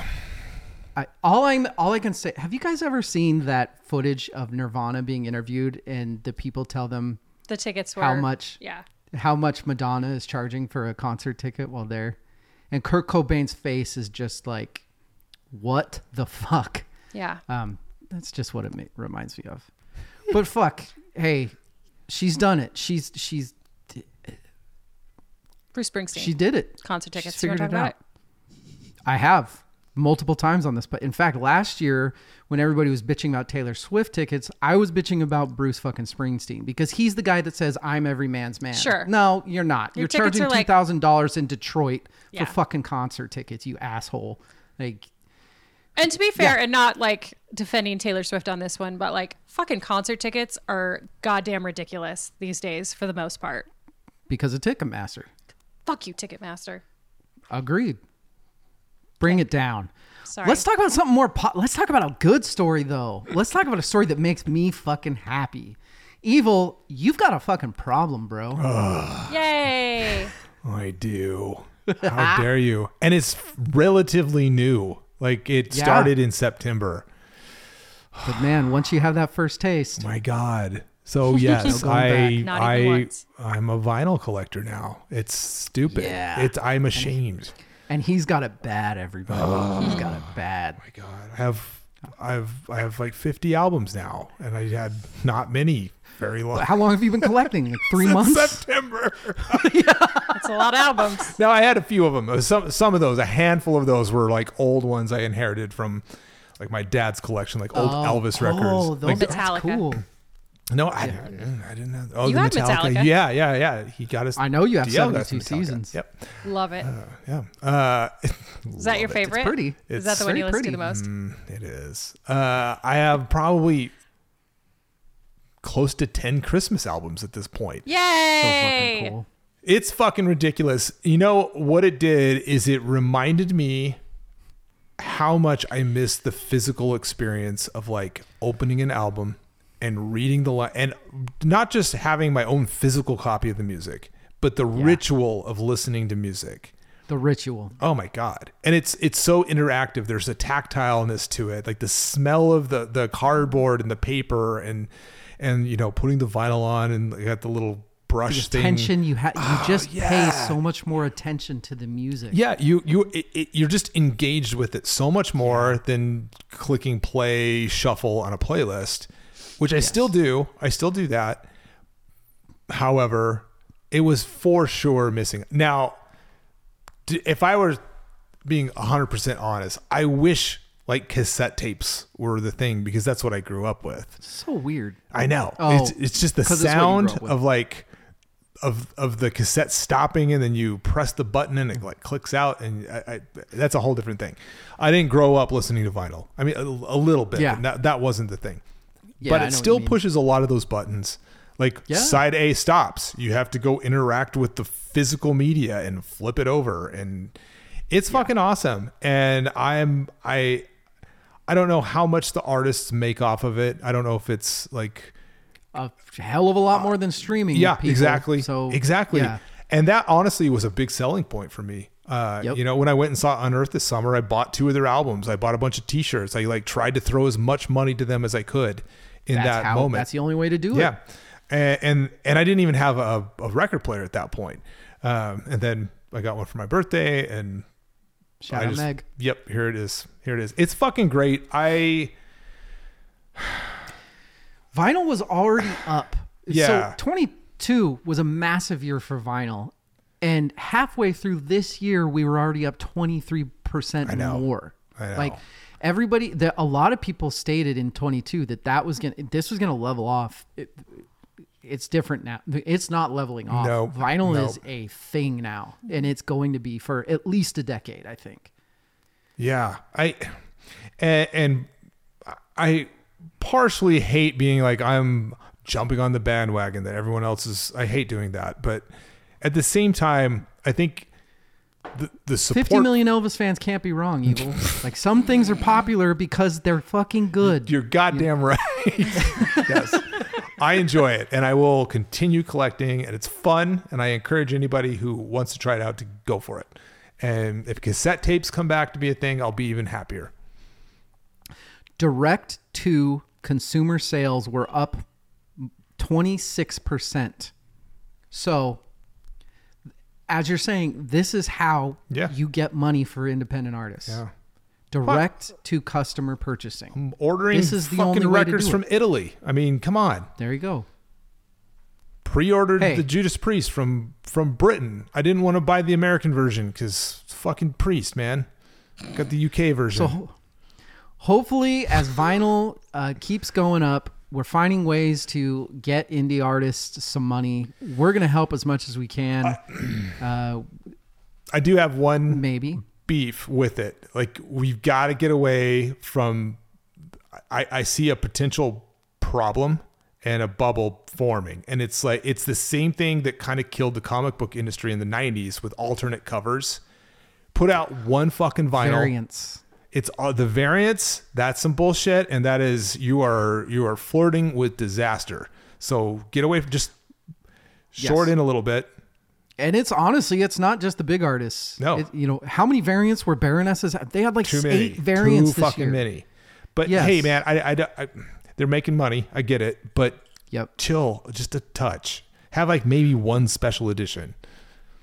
And vinyl's going to keep growing, which means that the big artists are going to get in on it, and you're going to, we've already seen that for a Yep. couple of years now. Yep. We've got Adele and Taylor Swift. They're number one in the production, and they're going to be, and that's going to get worse. Here, a little hopefully fucking these- economics lesson to all you out there. When there are millions and millions and millions of copies of something produced and you buy one of them thinking it's going to go up in value, you're fucking wrong. Yeah. I own every single version of the alternate covers of X-Men #1 that came out in 1992, and they're at the same price that I paid for them because it was the #1 selling comic of all time and probably the highest printed comic of fucking all time. It's a supply and demand thing. So stop perpetuating that bullshit.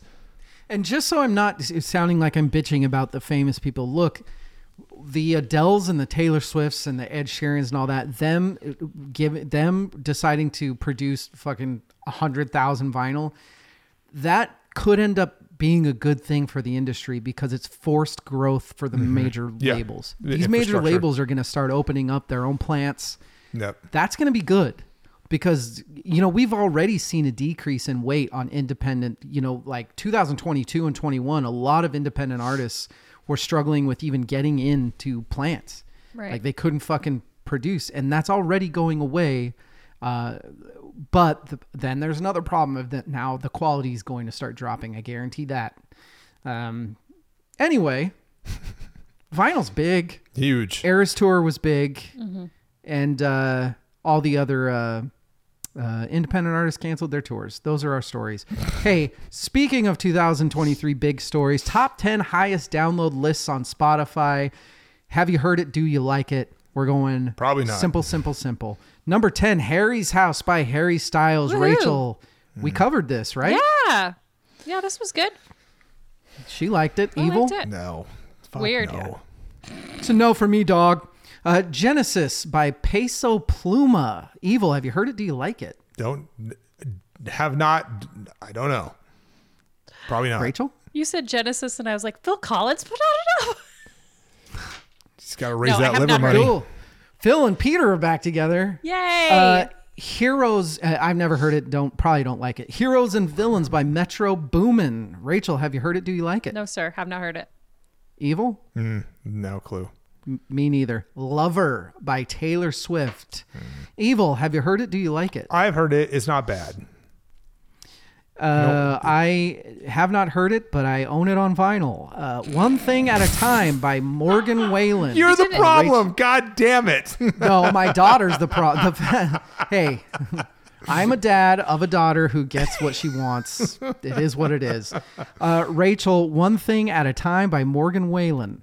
Have you heard Yeah. it? Do you like it? I have heard of Morgan Wallen, but I have not heard that album. Evil? Same. Was he the one that said a very specific word and got canceled for like a year? Yes. I think so. So, yeah, he went on kind So of. that's one of those forgivable curses, I guess. Yes. Apparently. Did he pay penance? Is that I don't know enough about this story to probably Yeah. be talking No, about it. That's I pretty mean, unfair. Nobody in that community cared. So Minana Sarah Bonito by Carol G. We covered this one. Rachel, OMG. Yes, loved it. Love Carol G. She's great. Evil. I Doesn't care. hated it. That's fine. I didn't care for it. Starboy by The Weeknd. I love this album. Rachel? That's a weird one to have on there, but yeah. Right? I mean, this is his best, right? Album. So I will say that for The Weeknd, we've ended up covering a couple of his different albums. Yeah. And I thought I liked him much more than I do, and it's because of this album. Yeah. Because this album's that's incredible. a good take. Yeah, And it I is don't good. like any of his other stuff. What about you, Evil? Yeah, I enjoy it. It's good. This album's great. Yep. It really is. SOS by SZA. Rachel, heard it? Like it? Have not heard it. Evil? I have not. I You need to get I out would there. have say heard it. I bet I would like it though. I dig it. You Yep. should try it. I dig it. Midnights by T Swift, Rachel's album of the year last year. So we know where she stands. Evil. I do think we covered this, right? Yeah, I didn't Yes. mind it. I I thought it did was not better like than it. a lot of shit that we've covered, but it's not my favorite, but I don't mind it. And then Un Verano Sin Ti by Bad Bunny. We've covered this as well. I hated it. Rachel, you dug it? It was good. It was not his best work, but it was good. And Evil? Not my thing. Yeah. That's fine. Hey, that's what happened in 2023. We've got some more to get to. We'll take a break. We'll be right back.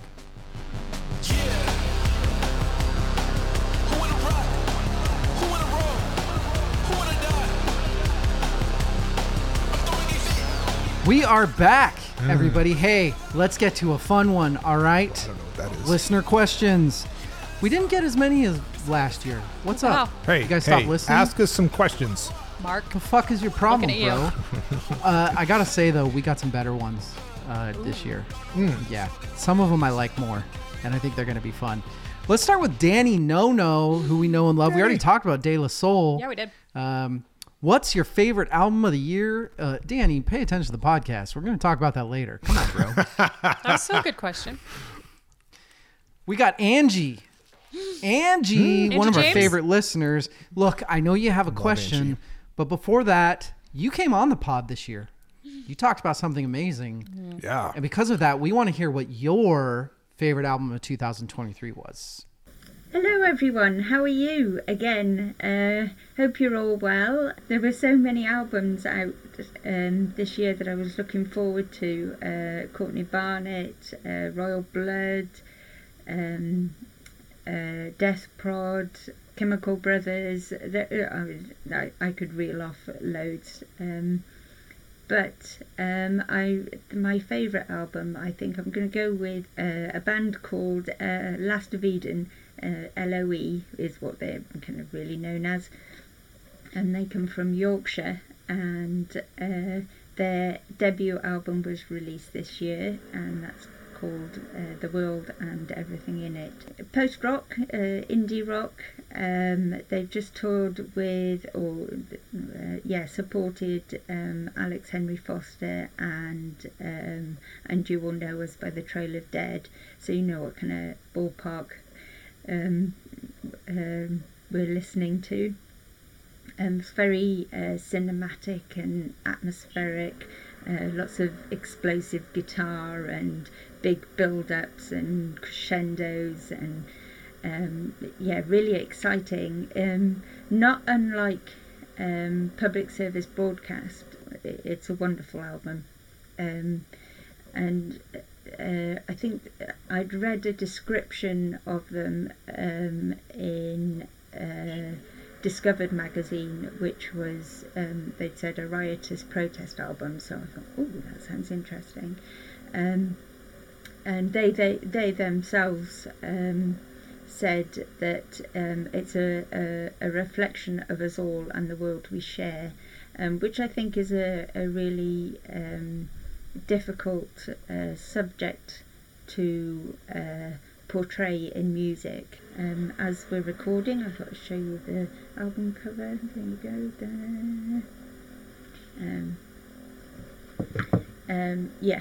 go. Really good. I'm looking forward to seeing where they go. It could be quite exciting. So there you go.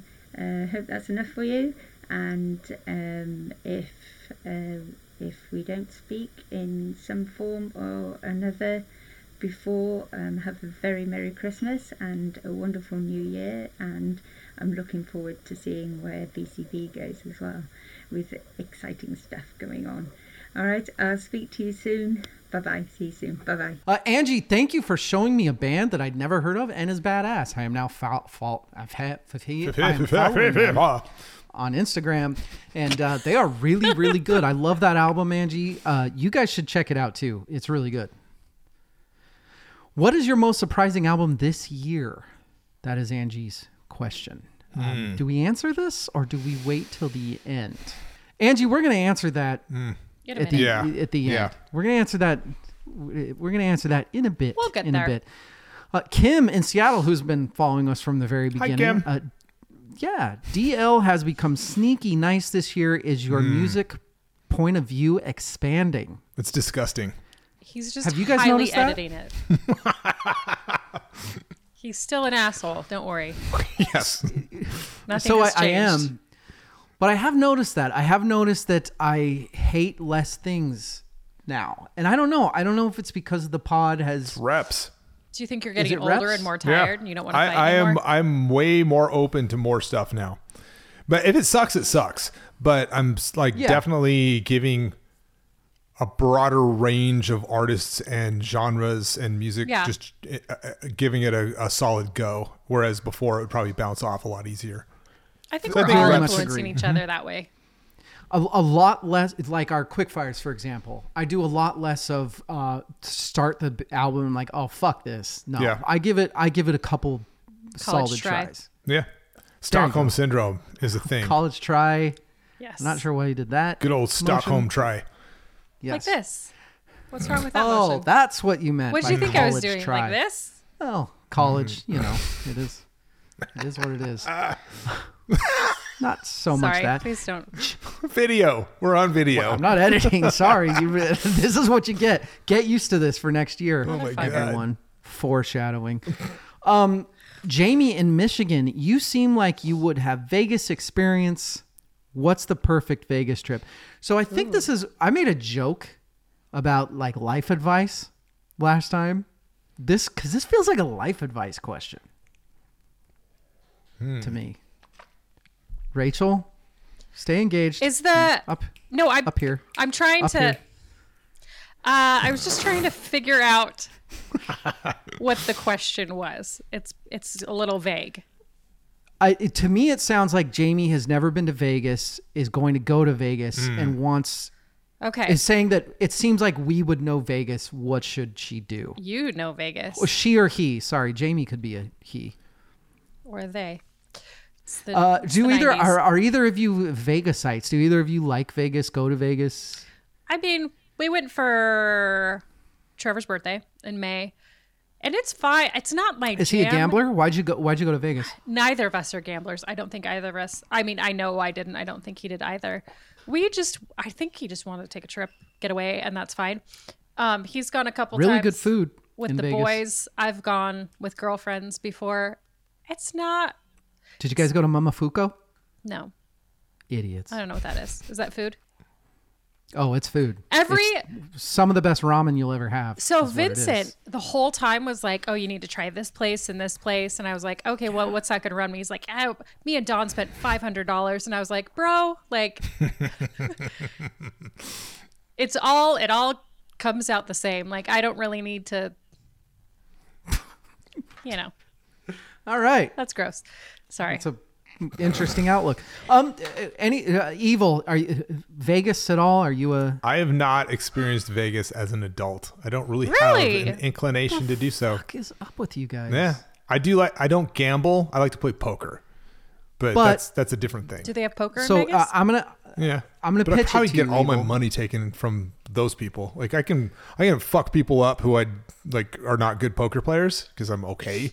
But in Vegas, I'd probably I just suck at poker. I would be yeah. You just have to But I'll be tell you- aggressive. Okay, Evil. I'm gonna pitch it to you All right. with 3 things. Okay. Number 1, the food in Vegas is amazing. That I've heard. Number 2, the cocktails in Vegas are amazing. Okay. Not the walk down the street. Here's my slushy, like the real cocktail. slushies are Hurricane good, number though. 5. And number 3, Level 5. you Sorry. can smoke cigars anywhere. you could smoke Ooh. anything anywhere. Even better. That's how I would pitch Vegas. I go to Vegas a ton, but I go for work. Jamie, perfect Vegas trip, assuming you're going on vacation. First off, 3 days absolute max. If you're Yeah. in Vegas for more than 72 hours, you will hate it. I think 2 nights, perfect amount. You gotta pre-plan your food. So make it, and one of them do a good one. Go to Ramsey fucking Steak, man. It's like they'll have a tasting menu that's like $150, and then you can do a wine pairing. It's Vegas. You're gonna spend a bunch of money So no many matter dollars. what. And if you don't know how to gamble, go to the craps table. That's where it's at. Craps is where it's at. You cannot lose your ass, and everybody around you is going to want to show you how to do it. They're cheering for you. They're wanting you to do good. That's my Vegas. That interactive part of like just going to slots and putting in coins and Fuck that. that. But the interactive sort of social thing with like blackjack and craps and those games, that's kind of compelling to me a little It's bit. very- Like roulette feels like it's a little bit compelling, but at the same time, I'm But like, craps is where people are cheering. Yeah, They're like, yeah, yeah. The problem with blackjack is there's at least one person at every table that takes it very seriously. So if you do anything wrong, they're gonna have your ass, and you'll be like, dude, what the fuck? You're like, fucking why it are up you for laying them. down that too, bro? Yeah, yeah. It's not worth it. Yeah. Perfect Vegas trip, 2 nights. Hotel, do it on the strip, but other than that, doesn't matter because you're going to be walking everywhere anyway. Pre-plan the food and splurge on at least one meal. That's my thing. The food is compelling. Yes. To me. You need money to go to. If you're trying to do Vegas cheap, it's Don't. not worth it. I think we okayed that, right? I think so. Sure. My advice: go for work. Have them pay for your hotel. There you go. Smart. Ty from Portland. We have a lot of listeners in Portland. I love it because I'm so close. What's the most annoying part of being on a podcast? David. Yeah, what? I don't get it. The chat pile deadlines. Yeah. The chat pile deadlines. Having to do the work. Yeah, that is Yes. the studying part. The recording part is fun. Recording's the best. This is the most annoying part. Me calling out, be like, stop looking down I because it's can't fucking, snack. I can't we're doodle. video. You're gonna watch this and you're gonna be like, God damn it. You're That's all I'm gonna watch say. it. I'll watch you. The logistics is the Yeah. hard part. Yeah. That's the, I do. like, I wish we lived in the same town. yeah. I agree. It is a pain in the ass. Hey, can you do Friday at 8? No, I can't do Friday at 8, but I can do Saturday at 6. No, Yeah. I can't do Saturday at 6. Like, it's hard. Yep. Yeah. I mean, we all have lives and families and jobs and like finding a time to do this to where we're putting something out every single fucking week. I don't know how you do it, DL, because that's 2 hours of sleep. dude, like fucking A. He is to the listeners, that guy is a fucking monster for keeping this whole thing together for as long as he has. 100%. Putting up with all of us and our tantrums. I tell you and- what, it's gotten a lot easier over the past week, Yeah. believe it or not. Realized a few things that are important to realize. Renee from Florida. So many pods I've loved end after a year or two because they make no money. When are you going to leave me? Tomorrow. That's funny. That's a good question. Evil, I'll have you lead it off. I gotta would think say about it for a even second. okay.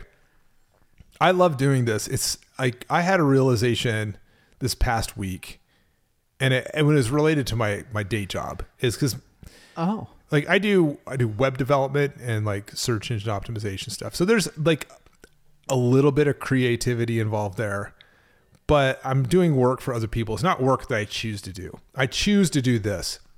yeah. And I have a creative itch that if I don't like fulfill that, if I don't scratch that itch fairly regularly, I get like I have like anxiety. So I have to do artistic creative things. I will do this because it satiates my soul in some way, shape, or form. So even if this podcast ended, I would probably figure out some other version to do just because I have to. So Chorus versus chorus. Chorus versus chorus. That makes no sense.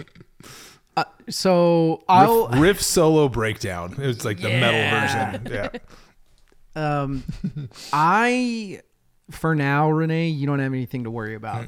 I went through a bit of a transitional period this year, and I got really obsessed with how we're going to make this a thing. How this is going to be lucrative and this and that and this. And a couple things happened over the last couple weeks, which I'm not going to get into, but these guys know exactly what I'm talking about. That one I was very, very much so really sick of this fucking pod to the point that I was kind of done. And then something snapped in my head and I realized that I love this podcast. I love doing this podcast. And as long as I keep it to where I love it and just hope that is what gets successful, I'm not stopping this. I don't, I would have a really hard time doing this if Rachel or Evil quit, but I would keep doing it. And so you've got at least a couple years, I promise. We aren't going to pull a Deadwood on you. And we have no HBO to cancel us, so don't worry about it. Rachel, what about you? Yeah, I mean, I think the fact that we haven't quit yet, you being a monster and us getting no money, I mean, it's not going to happen anytime soon. Oh my God. It's this weird thing where you're only a monster to the people that miss deadlines. Everybody else you're pretty cool with. Hey, you started it. You hired me. I am very clearly, I listen to metal. I'm a bald white dude with muscles. I'm like meathead. However, I am a deeply spiritual human. Most people don't know that about me because it's private to me. There is a Zen saying. It goes something like this, and there's many versions of it, but this is the one I like. I'm the walrus. Yes, that's it. Sorry. How did you know? Go ahead. It's before enlightenment, chop wood and carry water. God, After enlightenment, chop wood and carry water. Yeah, it's like your happiness, enlightenment, whatever spiritual elevation. Has nothing to do with what you're actually doing. It's an internal thing, and so I don't seek happiness from doing the podcast. I do the podcast because I'm happy to do it. Yes, yeah, and it's putting in the work. Putting in the work is the thing that is the reward. Yep. You know, I love that saying. You showed it to me, I think, like a year ago or two, and you showed me a lot of things that I like. And I should also add, I'm show you a few more sometime. What Evil said about needing a vent for creativity, that's very, very true. I think for all of us. I feel like this helps that in a life where I wasn't going to have that. I don't think. I mean, Rachel might have. Sorry, I know she had a blog and stuff like that, but I'm sorry. I'm not trying to put words in your mouth. I'm just saying that this is a good vent for creativity that I would definitely otherwise not have. And I love that. So yeah, Renee, it doesn't sound like anybody's going anywhere for the time being. And a couple fucking Sven left. Jesus. Well, shit. Yeah. Whoops. Yeah. He didn't really leave. We all know it. You guys know it. He was already halfway gone. Yeah. And we still love him. Yeah. He's still coming on. It's not, he just was, he doesn't like the deadline. He quit you, DL. He didn't quit us. Exactly. And then I'll also just throw out there that those same things that kind of made me realize how much I love this podcast over the last couple of weeks also made me realize how much I love doing it with these two. So I think the friendship is strong enough to where, Renee, you don't have anything to worry about because I'm going to make sure that neither of these two go anywhere, and I'm not going anywhere. And then we have another Portland, Taylor from Portland. Who is the best musician out of you all? What advice do you have for young musicians? Sven was, but he doesn't exist. Yeah. Oh, he doesn't exist. Yeah, Sven. He's dead Sven to was. us. Sven's the best amazing. musician. Yes, he really is. Rachel, you play piano. I play a real bad piano, and that is the end of my musical instrument talent. And I also sing poorly. So, do you play anything besides guitar, Evil? Nah. Irish tin whistle? No, not really. I really want to learn how to play harmonica. That's like a personal goal. I play guitar. I can plunk around on the keyboard a little bit. I sing. That is honestly probably my strongest. Like I was in choir from 4th grade to forever. To forever. And I sang in bands before. So that's my strongest musical component, if you will. I'm decent at instruments. That's all I did when I was young. Was I played a lot of instruments, so I'm decent. I like violin, bass, guitar, piano, drums, all that stuff. So I'm okay at those, but you know, like our special guests, our featured guests next year, Carrie and Sven, they're way better than They're us. amazing. Probably. I mean, Carrie has like a gold record, right? She's a professional She knows what she's musician. doing. Yes. Yeah. Yes. She's like gigs and shit, like for real, and gets paid for it. Like, Paid. advice for young musicians. Do either of you have advice for young musicians? Off the top of my head, here's okay. Do it. I have, and this is legitimate advice. Stay the fuck off of YouTube. Listen to music and try to replicate it and develop your own voice. Whether and I'm not just saying vocals, but just like your own voice on whatever it is. If you're a drummer, a guitar player, bass player, fucking saxophone, whatever. Develop your own voice first, and then play from your fucking heart. I love that, and that's pretty. Yeah, that's pretty much what mine was gonna be. Well, I mean, if you can take lessons, take lessons. Yeah, from sure. like an actual in person, not a fucking YouTube tutorial. Go in person, take a guitar lesson, whatever. But just get your foot in the door. Have a fucking $50 guitar. Pick up a fucking tab book and just start playing and do your own thing. Learn your own way. Also, play live. Like, don't. I think one of the things that we're losing in music is I watch guitar players on YouTube or Instagram and they're fucking technically amazing. But how many takes did it take to get that one clip that they posted? Soul is in it. Yeah. Go fucking play in front of people where you have to, like, warts and all, you learn how to play your music live, because that is where you can't have a live without live. Period. Dave Grohl once said that the thing that's missing in music now is that kids just don't go in their garage with their friends and start a band that sucks and get better. Do that. I promise you. Play music with people. Yes, in 3 years you're going to be fun to listen to. You're going to be proud of what you do. You're going to be having fucking fun. Like Nuno, one of the guitar players that we've talked about at Infinium. We'll talk about him more. We're talking about him more.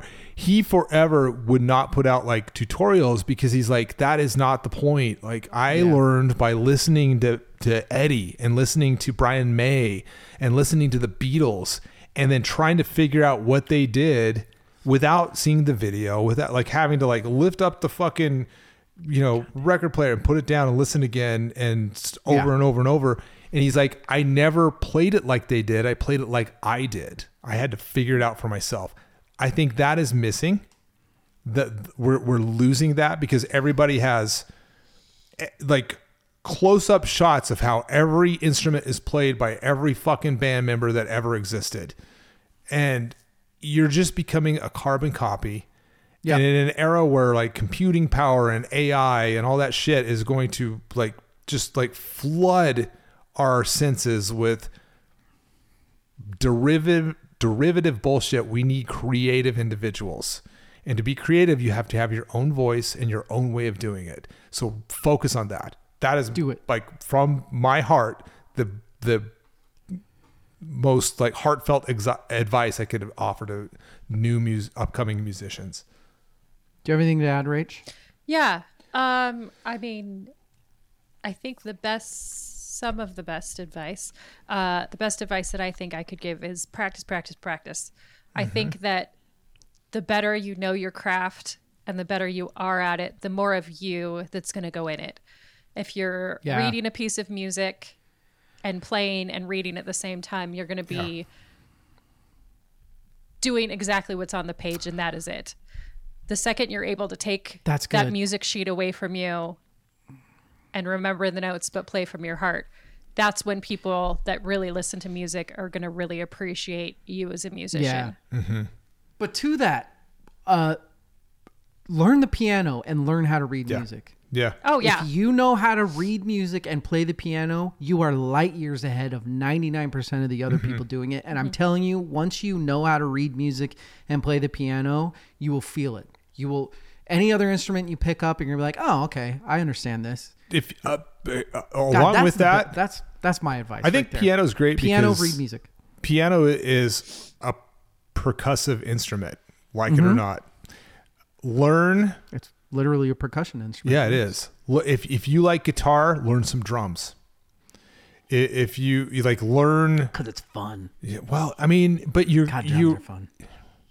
You're going to be so much. If you learn rhythm and soloing at the same time, you're going to be so much more well-rounded and have such a different and more original vocabulary than someone who just like focuses on one thing and tries to master one thing. Taylor, that is an incredibly in-depth question from three people that have no idea what we're talking about. So we could go to a real musician, ask Yeah. them. Yeah. Heather from Charlotte, what do each of you bring to the podcast? This is an interesting question.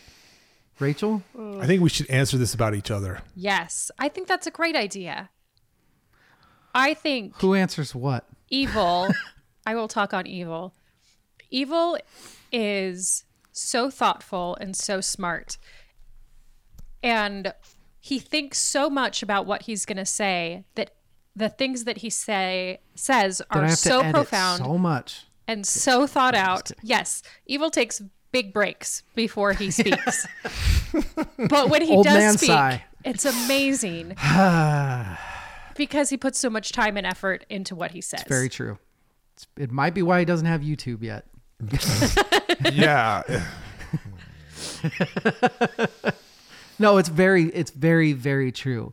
There's usually one time per episode that I'll be like, God damn, if I know that he didn't put as much work into studying for this as I did, but he's at one time per episode, he's going to come up with a fucking take that I'm so goddamn jealous of. It's very, very true.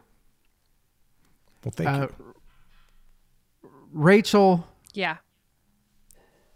How's it going? Fine. So one of the big ones for me is no matter how much of a pain in the ass I am to Rachel, because she's a pain in the ass to me, Rachel is down for fucking anything. If I ever need to do any sort of episode, if I texted her tomorrow and said, Rachel, I'm so sorry, I need your help, we need to do an episode within the next 2 days, I know that she would be the one that does it in a second. I think she, what's the word I'm looking for? The care for the pod is very obvious. And I think her love for the others in the pod is very evident. She's a female. She's good at that. I have a take. But I think that holds the podcast together. It really does. What's your take? I just thought of this. This was not premeditated.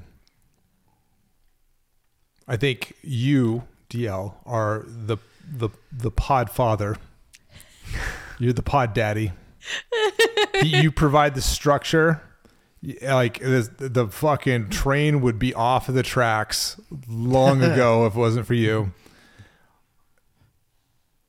Adding to what you just said about Rachel, she is the mother influence. Like, she nurtures the podcast. Yeah. And I might be like the dirty uncle. Oh no. And you need all three to have a solid fam. Yeah, like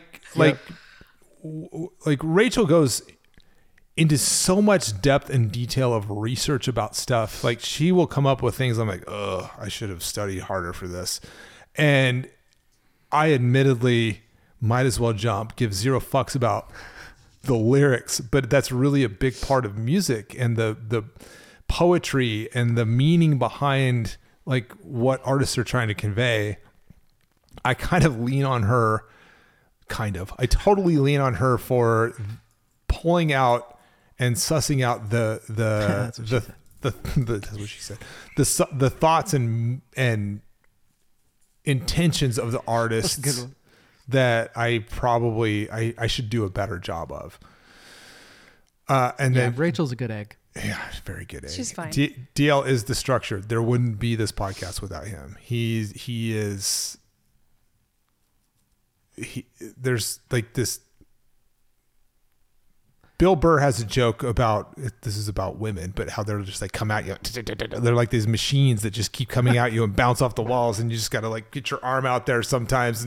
But he keeps fucking driving this thing forward, regardless. We're gonna be famous. And I admire that. Like like I said, I would do something even if the pod didn't exist, but it would not be nearly as reliable or structured as it is today. Yeah. And podcasting is fucking hard. it is. There's a lot to it. Even just to getting it off the ground and doing it. People don't understand how fucking hard it is just to, like, a weekly episode. Mm-hmm. It's a lot of work. All three of us are pretty cool for doing it. The programming, like you've been like you've brought guests on, like was this live? Did we on last year's finale? Did you reveal to us our guests on the pod? 100th episode last year. Yeah. So I So bleeped them all. Yeah. yeah. So like DL Good thing, reaches 'cause a out couple to. of them fucked us over. But yes. It happens. Yeah.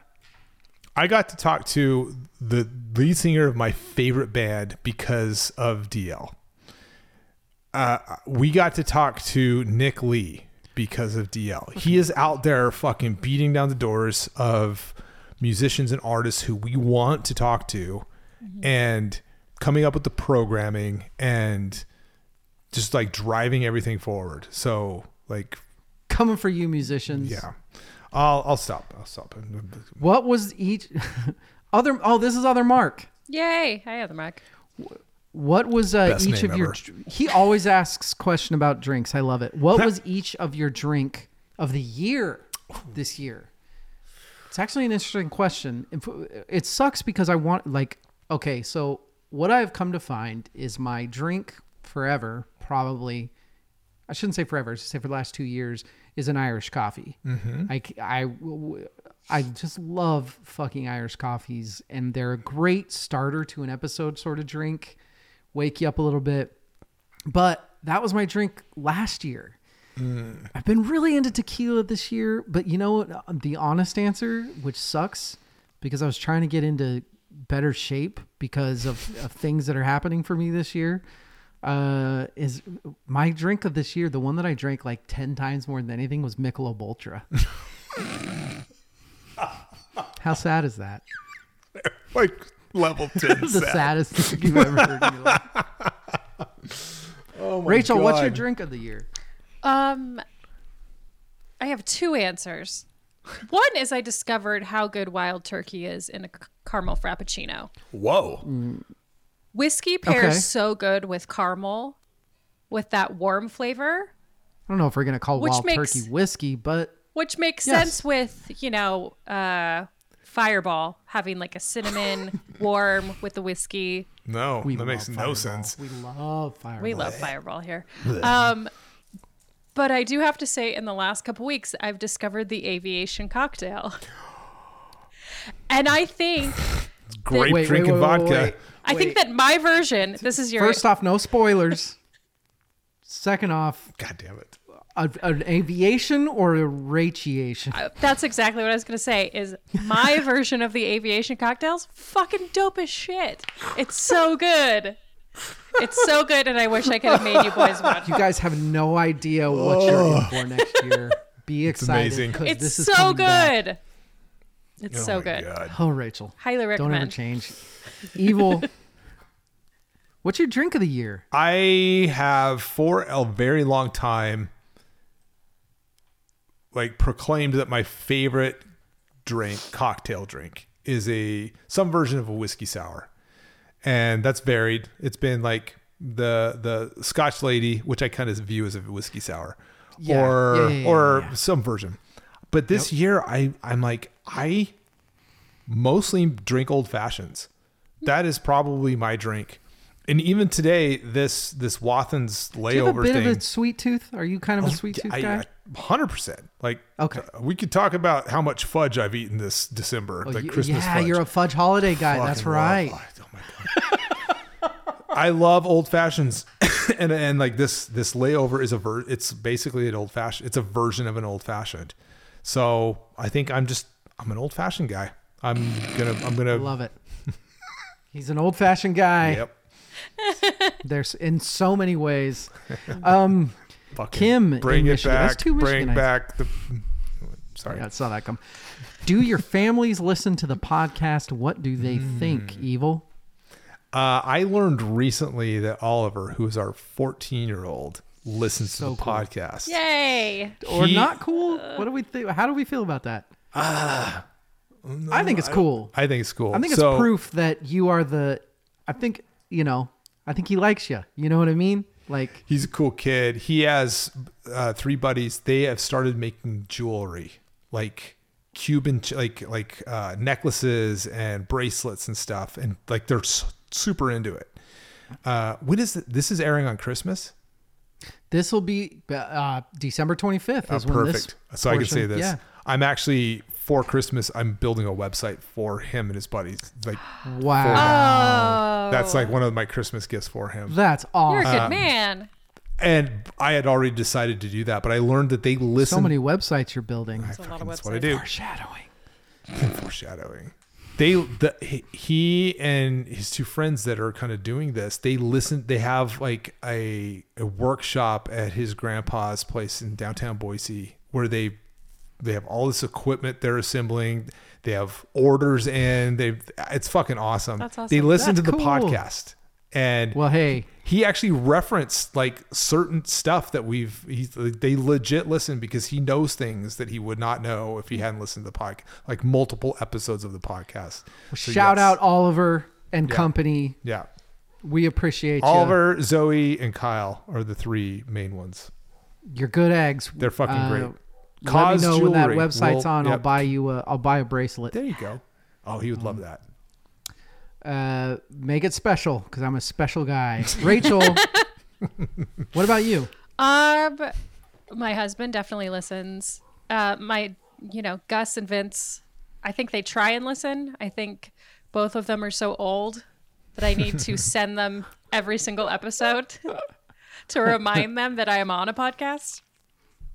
And then my son, I'll have it on in the car when I'm driving around, and then he'll get in the car and he'll be like, "Is that you?"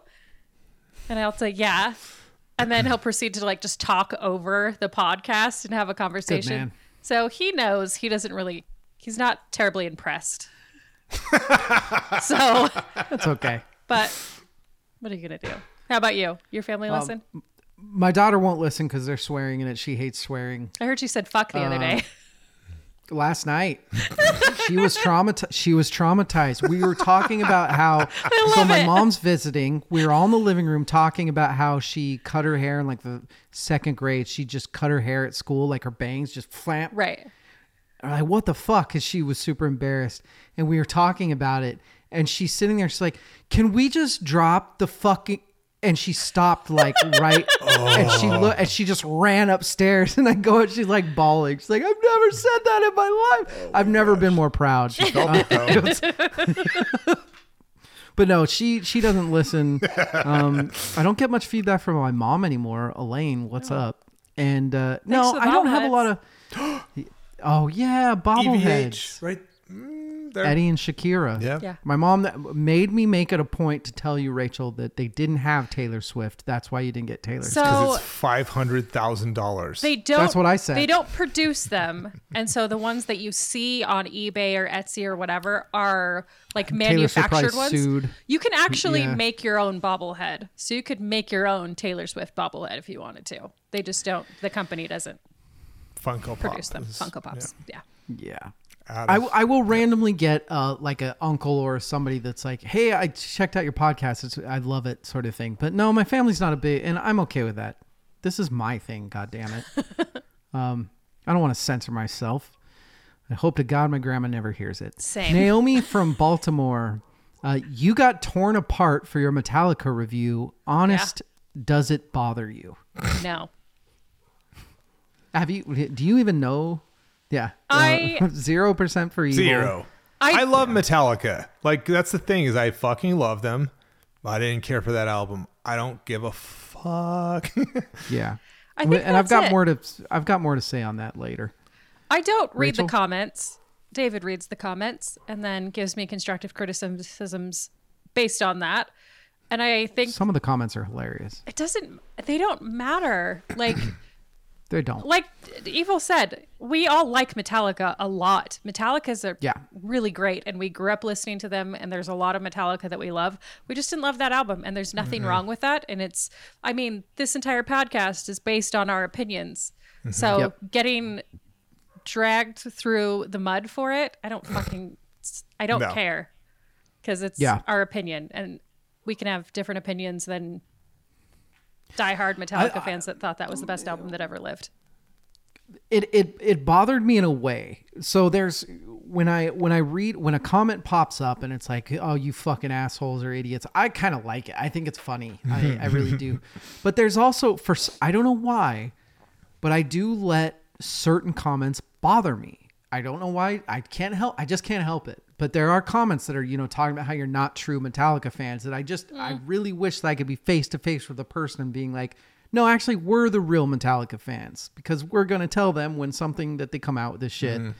Like, if you just blindly follow and love everything an artist do, are you a bigger fan, or are you just a fucking sycophant? Like, I was going to say that exact word.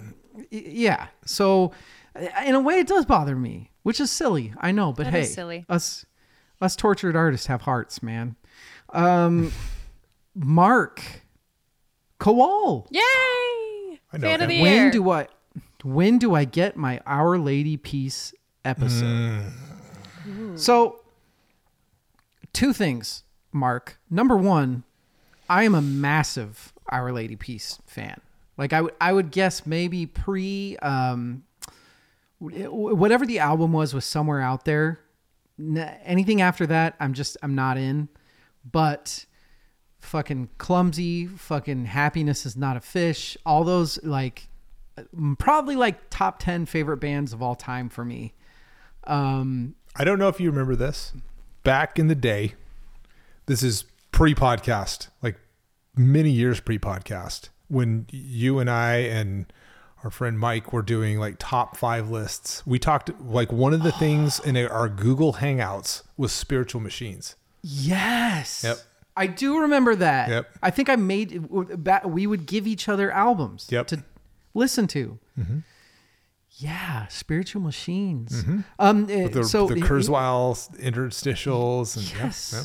I had not heard it Mark, before. It's going to happen, Mark. It will happen. It's going to happen. It'll happen. And I'm going to yes. Levite came out in 94. That's exactly what I was just about to say. 94 is a year. It is a year. Foreshadowing that their debut album came out in 94.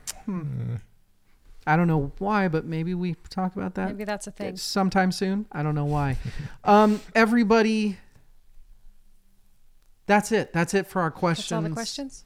Hey, thanks. Ask more next year. Real disappointed. You have 2 minutes. I know. Rachel, it's time for the 2-minute bang. Hit us. Ready, go. 2 minutes of pop. Let's talk about what happened in 2023. The biggest pop album, and you want to fight on this? Not you guys, because you guys don't know. But if somebody else wants to fight on this, I feel like the biggest pop album for me was the Barbie soundtrack.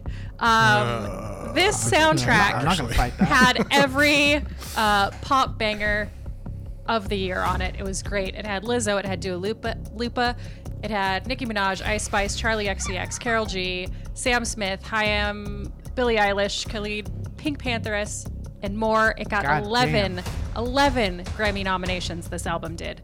It slaps. I have not heard a really good soundtrack in a long time, and this is one of those you don't have any skips. It is a great album. Loved it so much. Okay. 1 minute down. Okay, now we've got Taylor Swift. She put out a couple albums this year. And the only reason that I feel like this has room to be covered is because there were vault albums vault songs on both of the albums. She re-released Speak Now, had Castles Crumbling with Haley from Paramore. She's over there. Fabulous song. There are a lot of songs that feel like they have been songs for a while that fit this album really, really well. And so that's why they're great. 1989 had Slut, which such a strong title, but very little payoff. I thought it was going to be a lot angrier. It was not. And that's fine. I've got 16 seconds. Olivia Rodrigo, Guts. We all love it. It was amazing. Do we? I do. It's so good. Troye Sivan put out a Love decent-ish album that some people liked. I didn't care for. And then Lana Del Rey, of course, that's my timer. Lana Del Rey put out something about an ocean under a boulevard or something. And while it shows a little bit of evolution, there were no broken dreams. It wasn't fabulous. It wasn't her best work. That's 2 minutes. It's over 2 minutes, but that's barely. I set a timer. I don't know why we, did Taylor Swift really come out with something this year? Did she really? She released a good handful of new songs. So yes, she did. Evil. Do you have a worst take for yourself this year? Or are there any topics that you wish we could revisit so that you could fix something you did or said? I'm torn on this because I don't think I'm wrong, but I also probably think I'm wrong. Okay. And that's, we rehashed from 2022. We rehashed, or went back over Kendrick Lamar's album, which I'm not a big fan of. No. But everyone loves it. So I'm probably wrong, but I'm sticking with being wrong because I didn't care for it. That's fine. Now, yeah. I will say that I was not very familiar with his work, and I did listen to some of his earlier stuff, which is fucking really good.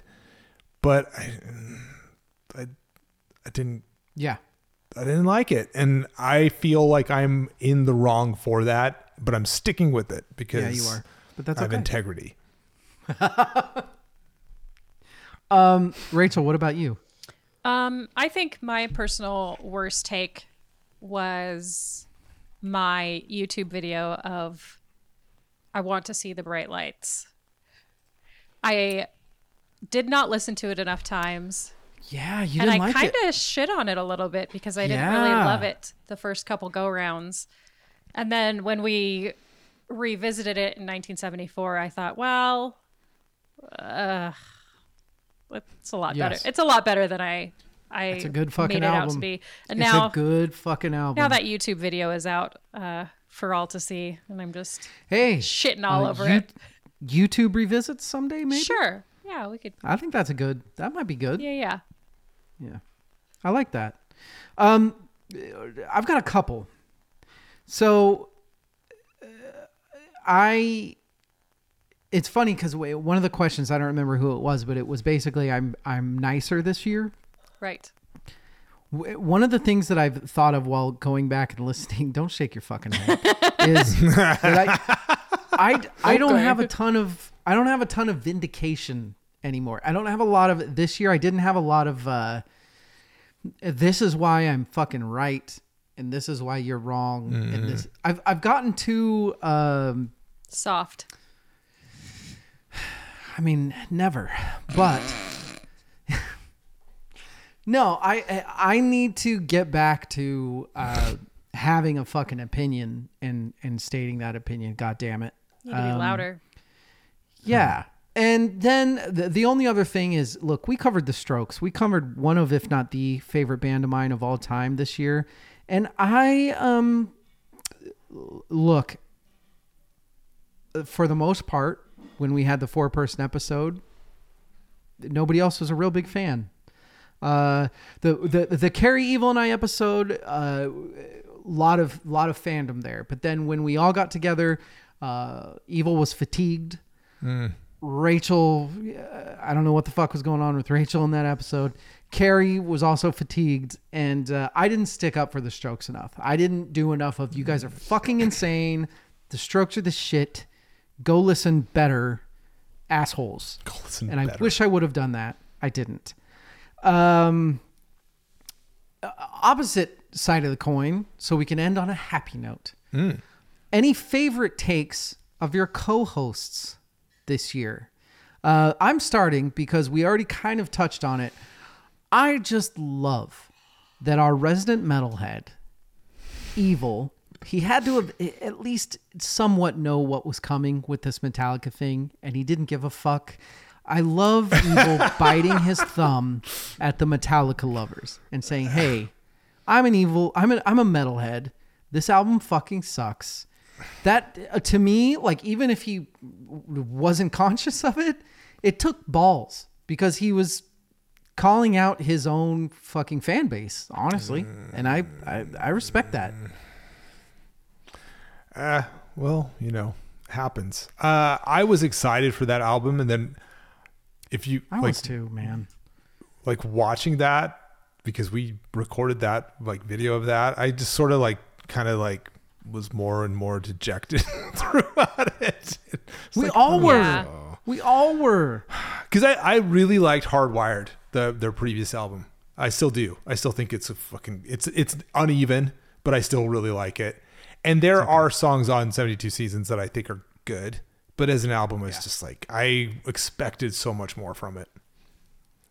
That's fine. It's okay. And then I have one more. It's for Rachel. She had a great take, but you know what? I'm not going to say it yet. I'm waiting until later on down the line. Rachel, what about you? Any takes that you enjoyed? My favorite take was of you, David, changing your heart on Greta Van Fleet, at least 90 degrees. Greta is not a band that you loved. You hated them passionately, thought they were a copy-paste of Led Zeppelin, and then for some reason were compelled to go see them in concert. My dad. And so, love your dad for that. And now you appreciate them, minus the guitar player, whatever his name is, as musicians. And I feel like having a little bit of turn towards them makes me really happy that you gave them a chance at the very least. I can't look, I saw him live. I can't fight it. That singer is one of the greatest singers I will probably ever see. It really is. I'm not can't even fucking, if they were playing a show in my town tomorrow, I might go see him again just so I could see that fucking singer again. Yeah. So you're absolutely right. Yes. Guy's insane. Evil? Question mark? Evil. So in our Break It Down episodes, break it down one time. Break It Down, where I like those episodes. This is the Rachel dance? This is the Rachel dance. I like lots of shoulders. Doesn't work. I really dig the Break It Down episodes, because we rarely just talk about individual songs, individual tracks. That's a fun kind of digression from our normal format. And I'm going to tell you right now, Evil, you are going to like what I have to offer next year on them. Ooh, excellent. My theme. Your Break It Down gonna like theme. it. Yeah, so I had a theme. My theme was centered around the band Death and projects or trying to draw it's like the kind of the Kevin Bacon 6 degrees of whatever with Death. So the second track that our second Break It Down episode was Cynic, the band Cynic, who Sean Reinert and Paul Masvidal played in Death for an album. It was the Space for This, which I fucking absolutely love. And I expected a lot. I don't know what I expected from everybody, but everybody absolutely loved it. And I Yeah. was just like over the moon that you guys got that, because I remember being blown away by that song and that whole album. And so that was, I don't know if it's a good take. I don't think that it fits the category of a good take, because I'm like, yeah, you guys like what I like. That's a good take. I was just like really pleased with that. And I think I like the other one more.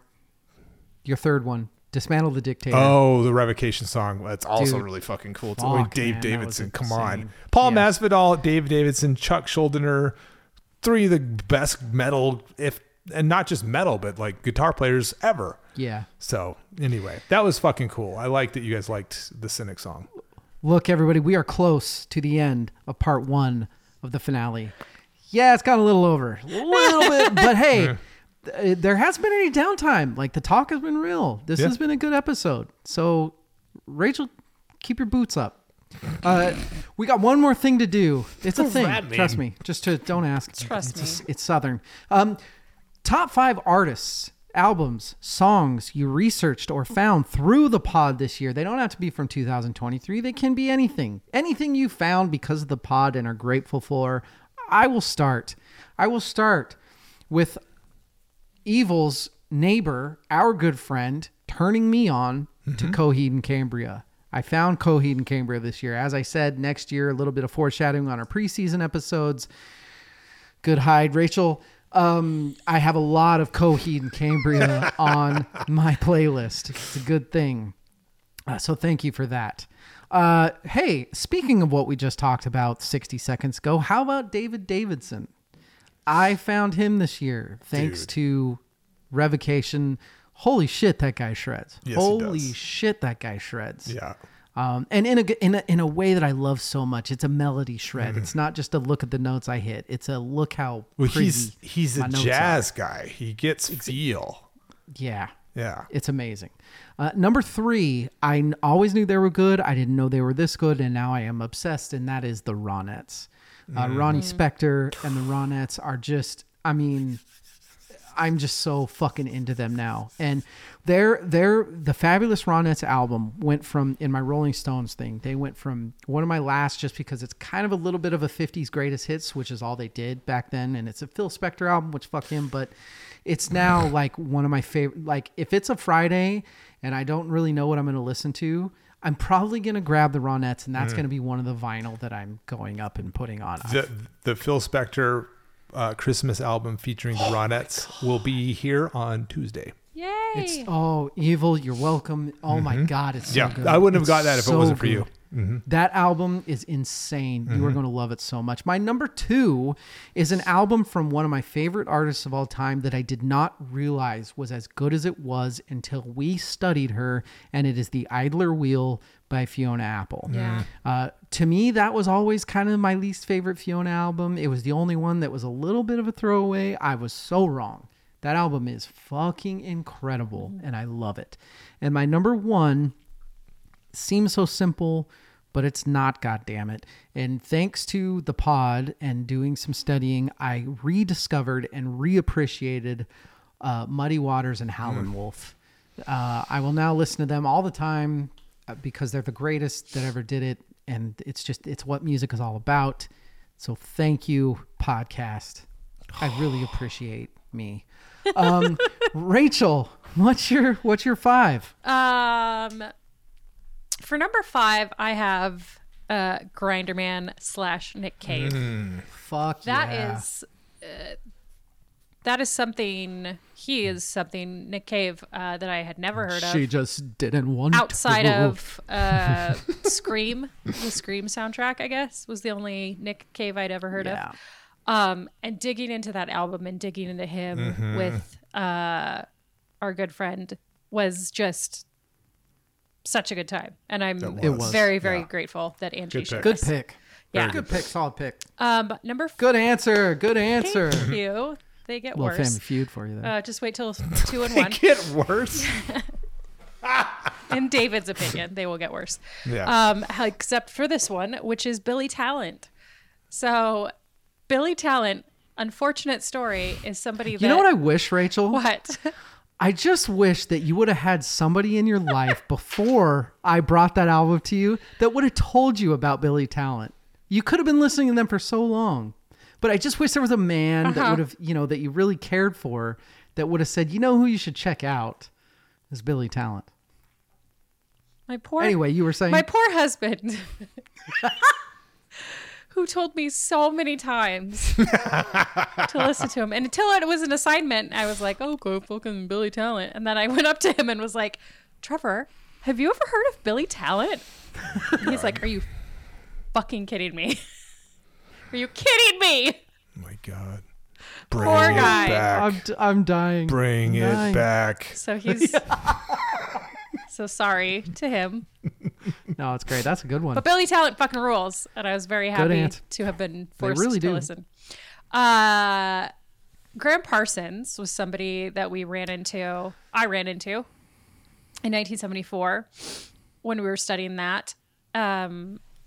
He's just fabulous. And I was really... Fabulous. A lot of 1974 in my head was a lot of rock and roll. Led Zeppelin, we kind of talked about on that episode how I want it to be really, really rock and roll, and the sounds were very different. And Graham Parsons was a different kind of sound that I found and loved. It's like country, kind of, like 70s country. Different it was vibes. Amazing. Really good. Yeah. Number 2 I have, this is where it gets bad for David, is Ren. I fucking loved Ren. Bad in that. Why does that get bad for me? I feel like you didn't love Ren like I loved Ren. I feel like you need to re-listen to that episode. Is it out yet? I gave him 2 thumbs way up. Okay. Well, you shit on him a little but bit. No, it's evil shit on it. Okay. I half shit on it, but gave mad respect because he produced the whole fucking Yes, thing. and that's the only reason that it seemed like you liked him, because once I said, oh, by the way, he's like 33, you were like, what? Oh, that's true. That was funny. Because you thought he was a child. I thought he was 22, and maybe. He's a grown up, and you're like, well, he's not fucking talented now. And so that's why I think like that you understandable. But I don't actually see like age, that. David. I like that pick. It's different. It's different for men. Ain't You nothing but a number. Half your age plus 7. So I loved that song aged poorly. I loved Ren. That was great. And number 1, and this gets into the biggest surprise that I had, that question. Number 1, I picked Zach Bryan for something that I researched and found. Zach Bryan was not somebody I wanted to listen to after his run-in with the law. I thought I don't hate that one either. He's probably kind of a prick. And so I didn't want to listen to his music. But you know who's a big fan of Zach Bryan? Who's that? Harrison Gregory. He's a 6-day-old boy. Does he love Zach Bryan? What a good man. There's something about it. So kid was by the way, I have a son now. Yay! Hey. Screaming his head off this morning. Hey Driver comes on. Deadly silent. That is Aunt Rachel's favorite song. Aw, cut that out. But yes. So weird. Yeah. Seriously, no. I'm gonna cut it out because it's foreshadowing. You're spoiling your favorite songs of the year. Oh. Sorry. Yeah. Whoops. I thought it was like a weird. Aunt Rachel. No. Yeah, you can be Aunt Rachel. Okay. I'm cool with that. No, I that like song's freaking amazing. Auntie. It is relaxing. Who runs Bartertown? Rachel runs Bartertown. Rolling. Evil. Huh? What's your 5? Oh. That's what we're talking about. Yeah, my 5. Turns out I kind of like the Strokes, even though I was fatigued that second episode. Room on Fire was fucking awesome. Alexis. You know, So good. Alexis is on fire. Alexis's room is on fire. I think I had heard Reptilia and maybe one other song off of that album prior. Such a you song. It really is. Reptilia? Yeah, it's cool. The Cars kind of. Yeah. Yeah. Well, that's the thing is like I hear so much of the Cars in them, and I was very familiar with This Is It. I actually owned that on CD back in the day. But I did not. I'd kind of moved on to metal by the time Room on Fire came out, and it was fucking really good, and I enjoyed that. I enjoyed both of the Strokes episodes, even though if it came off like I was fatigued on the second one. I apologize. Well, I'm happy. I am Number happy. 4 is I never had really given Paramore Yay. a good go. And when we did with Quickfire with This Is Why, I fucking really dug them. And I'm like, God, she is super talented. I watched a live She really performance is. She and I'm really like, is so good. oh, I 100% get why this band is what it is. And I went back and listened to some of their earlier catalog. I can actually, I'll throw that on to my bad takes this year, is that I was a little too rough on Paramore because the market was overset. They got way overplayed for a while, and people kind of forgot that some of their early stuff really sucked. But god damn if they're not a fucking awesome band and just amazing to watch live. She's so charismatic. She's such shit. Oh my she god. Really is. Yeah. She really is. I'm sold 100%. Good. That's a good one.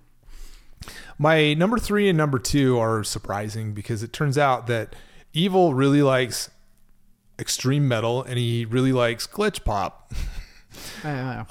Number 3 is one of those is surprising. 100 Gex, 10,000 Gex. I got more to say on that later on. Oh my god, I fucking love that album. That was like, it's so refreshing. It's so refreshing, fun, and it's like tongue in cheek, self-aware, fun. Like glitch pop is such a good name for that music. Doritos and Fritos. So silly. Frog on the floor. It's so stupid. I got my tooth removed. Oh my god. Yeah, and along those lines, another artist that I found, and this was from listening to 100 Gex and just letting it play through the album, and then the Spotify radio kicks in. Yep. Is the band Underscores or Artist Underscores because and the album Wall Socket is fucking phenomenal.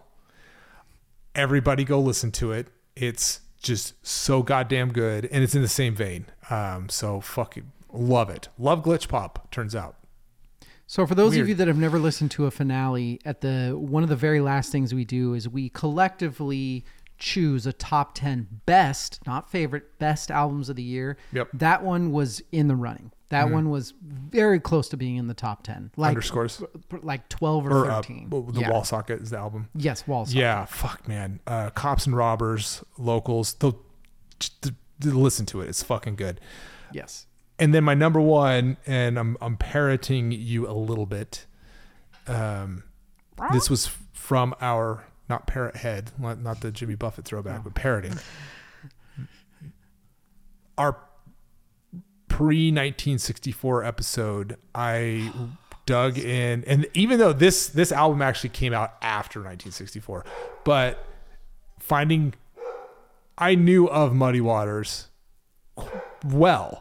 But digging in and finding his album Hard Again, which he was produced by Johnny Winter, and that version of Mannish Boy and that whole fucking album is some of the baddest fucking music that has ever been recorded. It really is. Oh my god. That is one of the favorite things I've found from the entire podcast. Understandable. Yep. I feel like that's a good place to end it, you guys. That's part 1. That's the finale. Join us on Thursday. We're going to get to the real one. Ladies and gentlemen. On video. Is it Friday? I don't know. We're going to see. Tuesday, Monday, Wednesday. There's so much shit coming out now. We don't even know. VerseChorusFirst.com at VerseChorusFirstPod. We're going to inject Rachel with some endorphins. Wake her up. We're going to... Endorphins? Glad he said endorphins. Probably not the thing I was looking to say. Hey, join us for part 2 coming out in 2 days. We love you. Good night and good luck.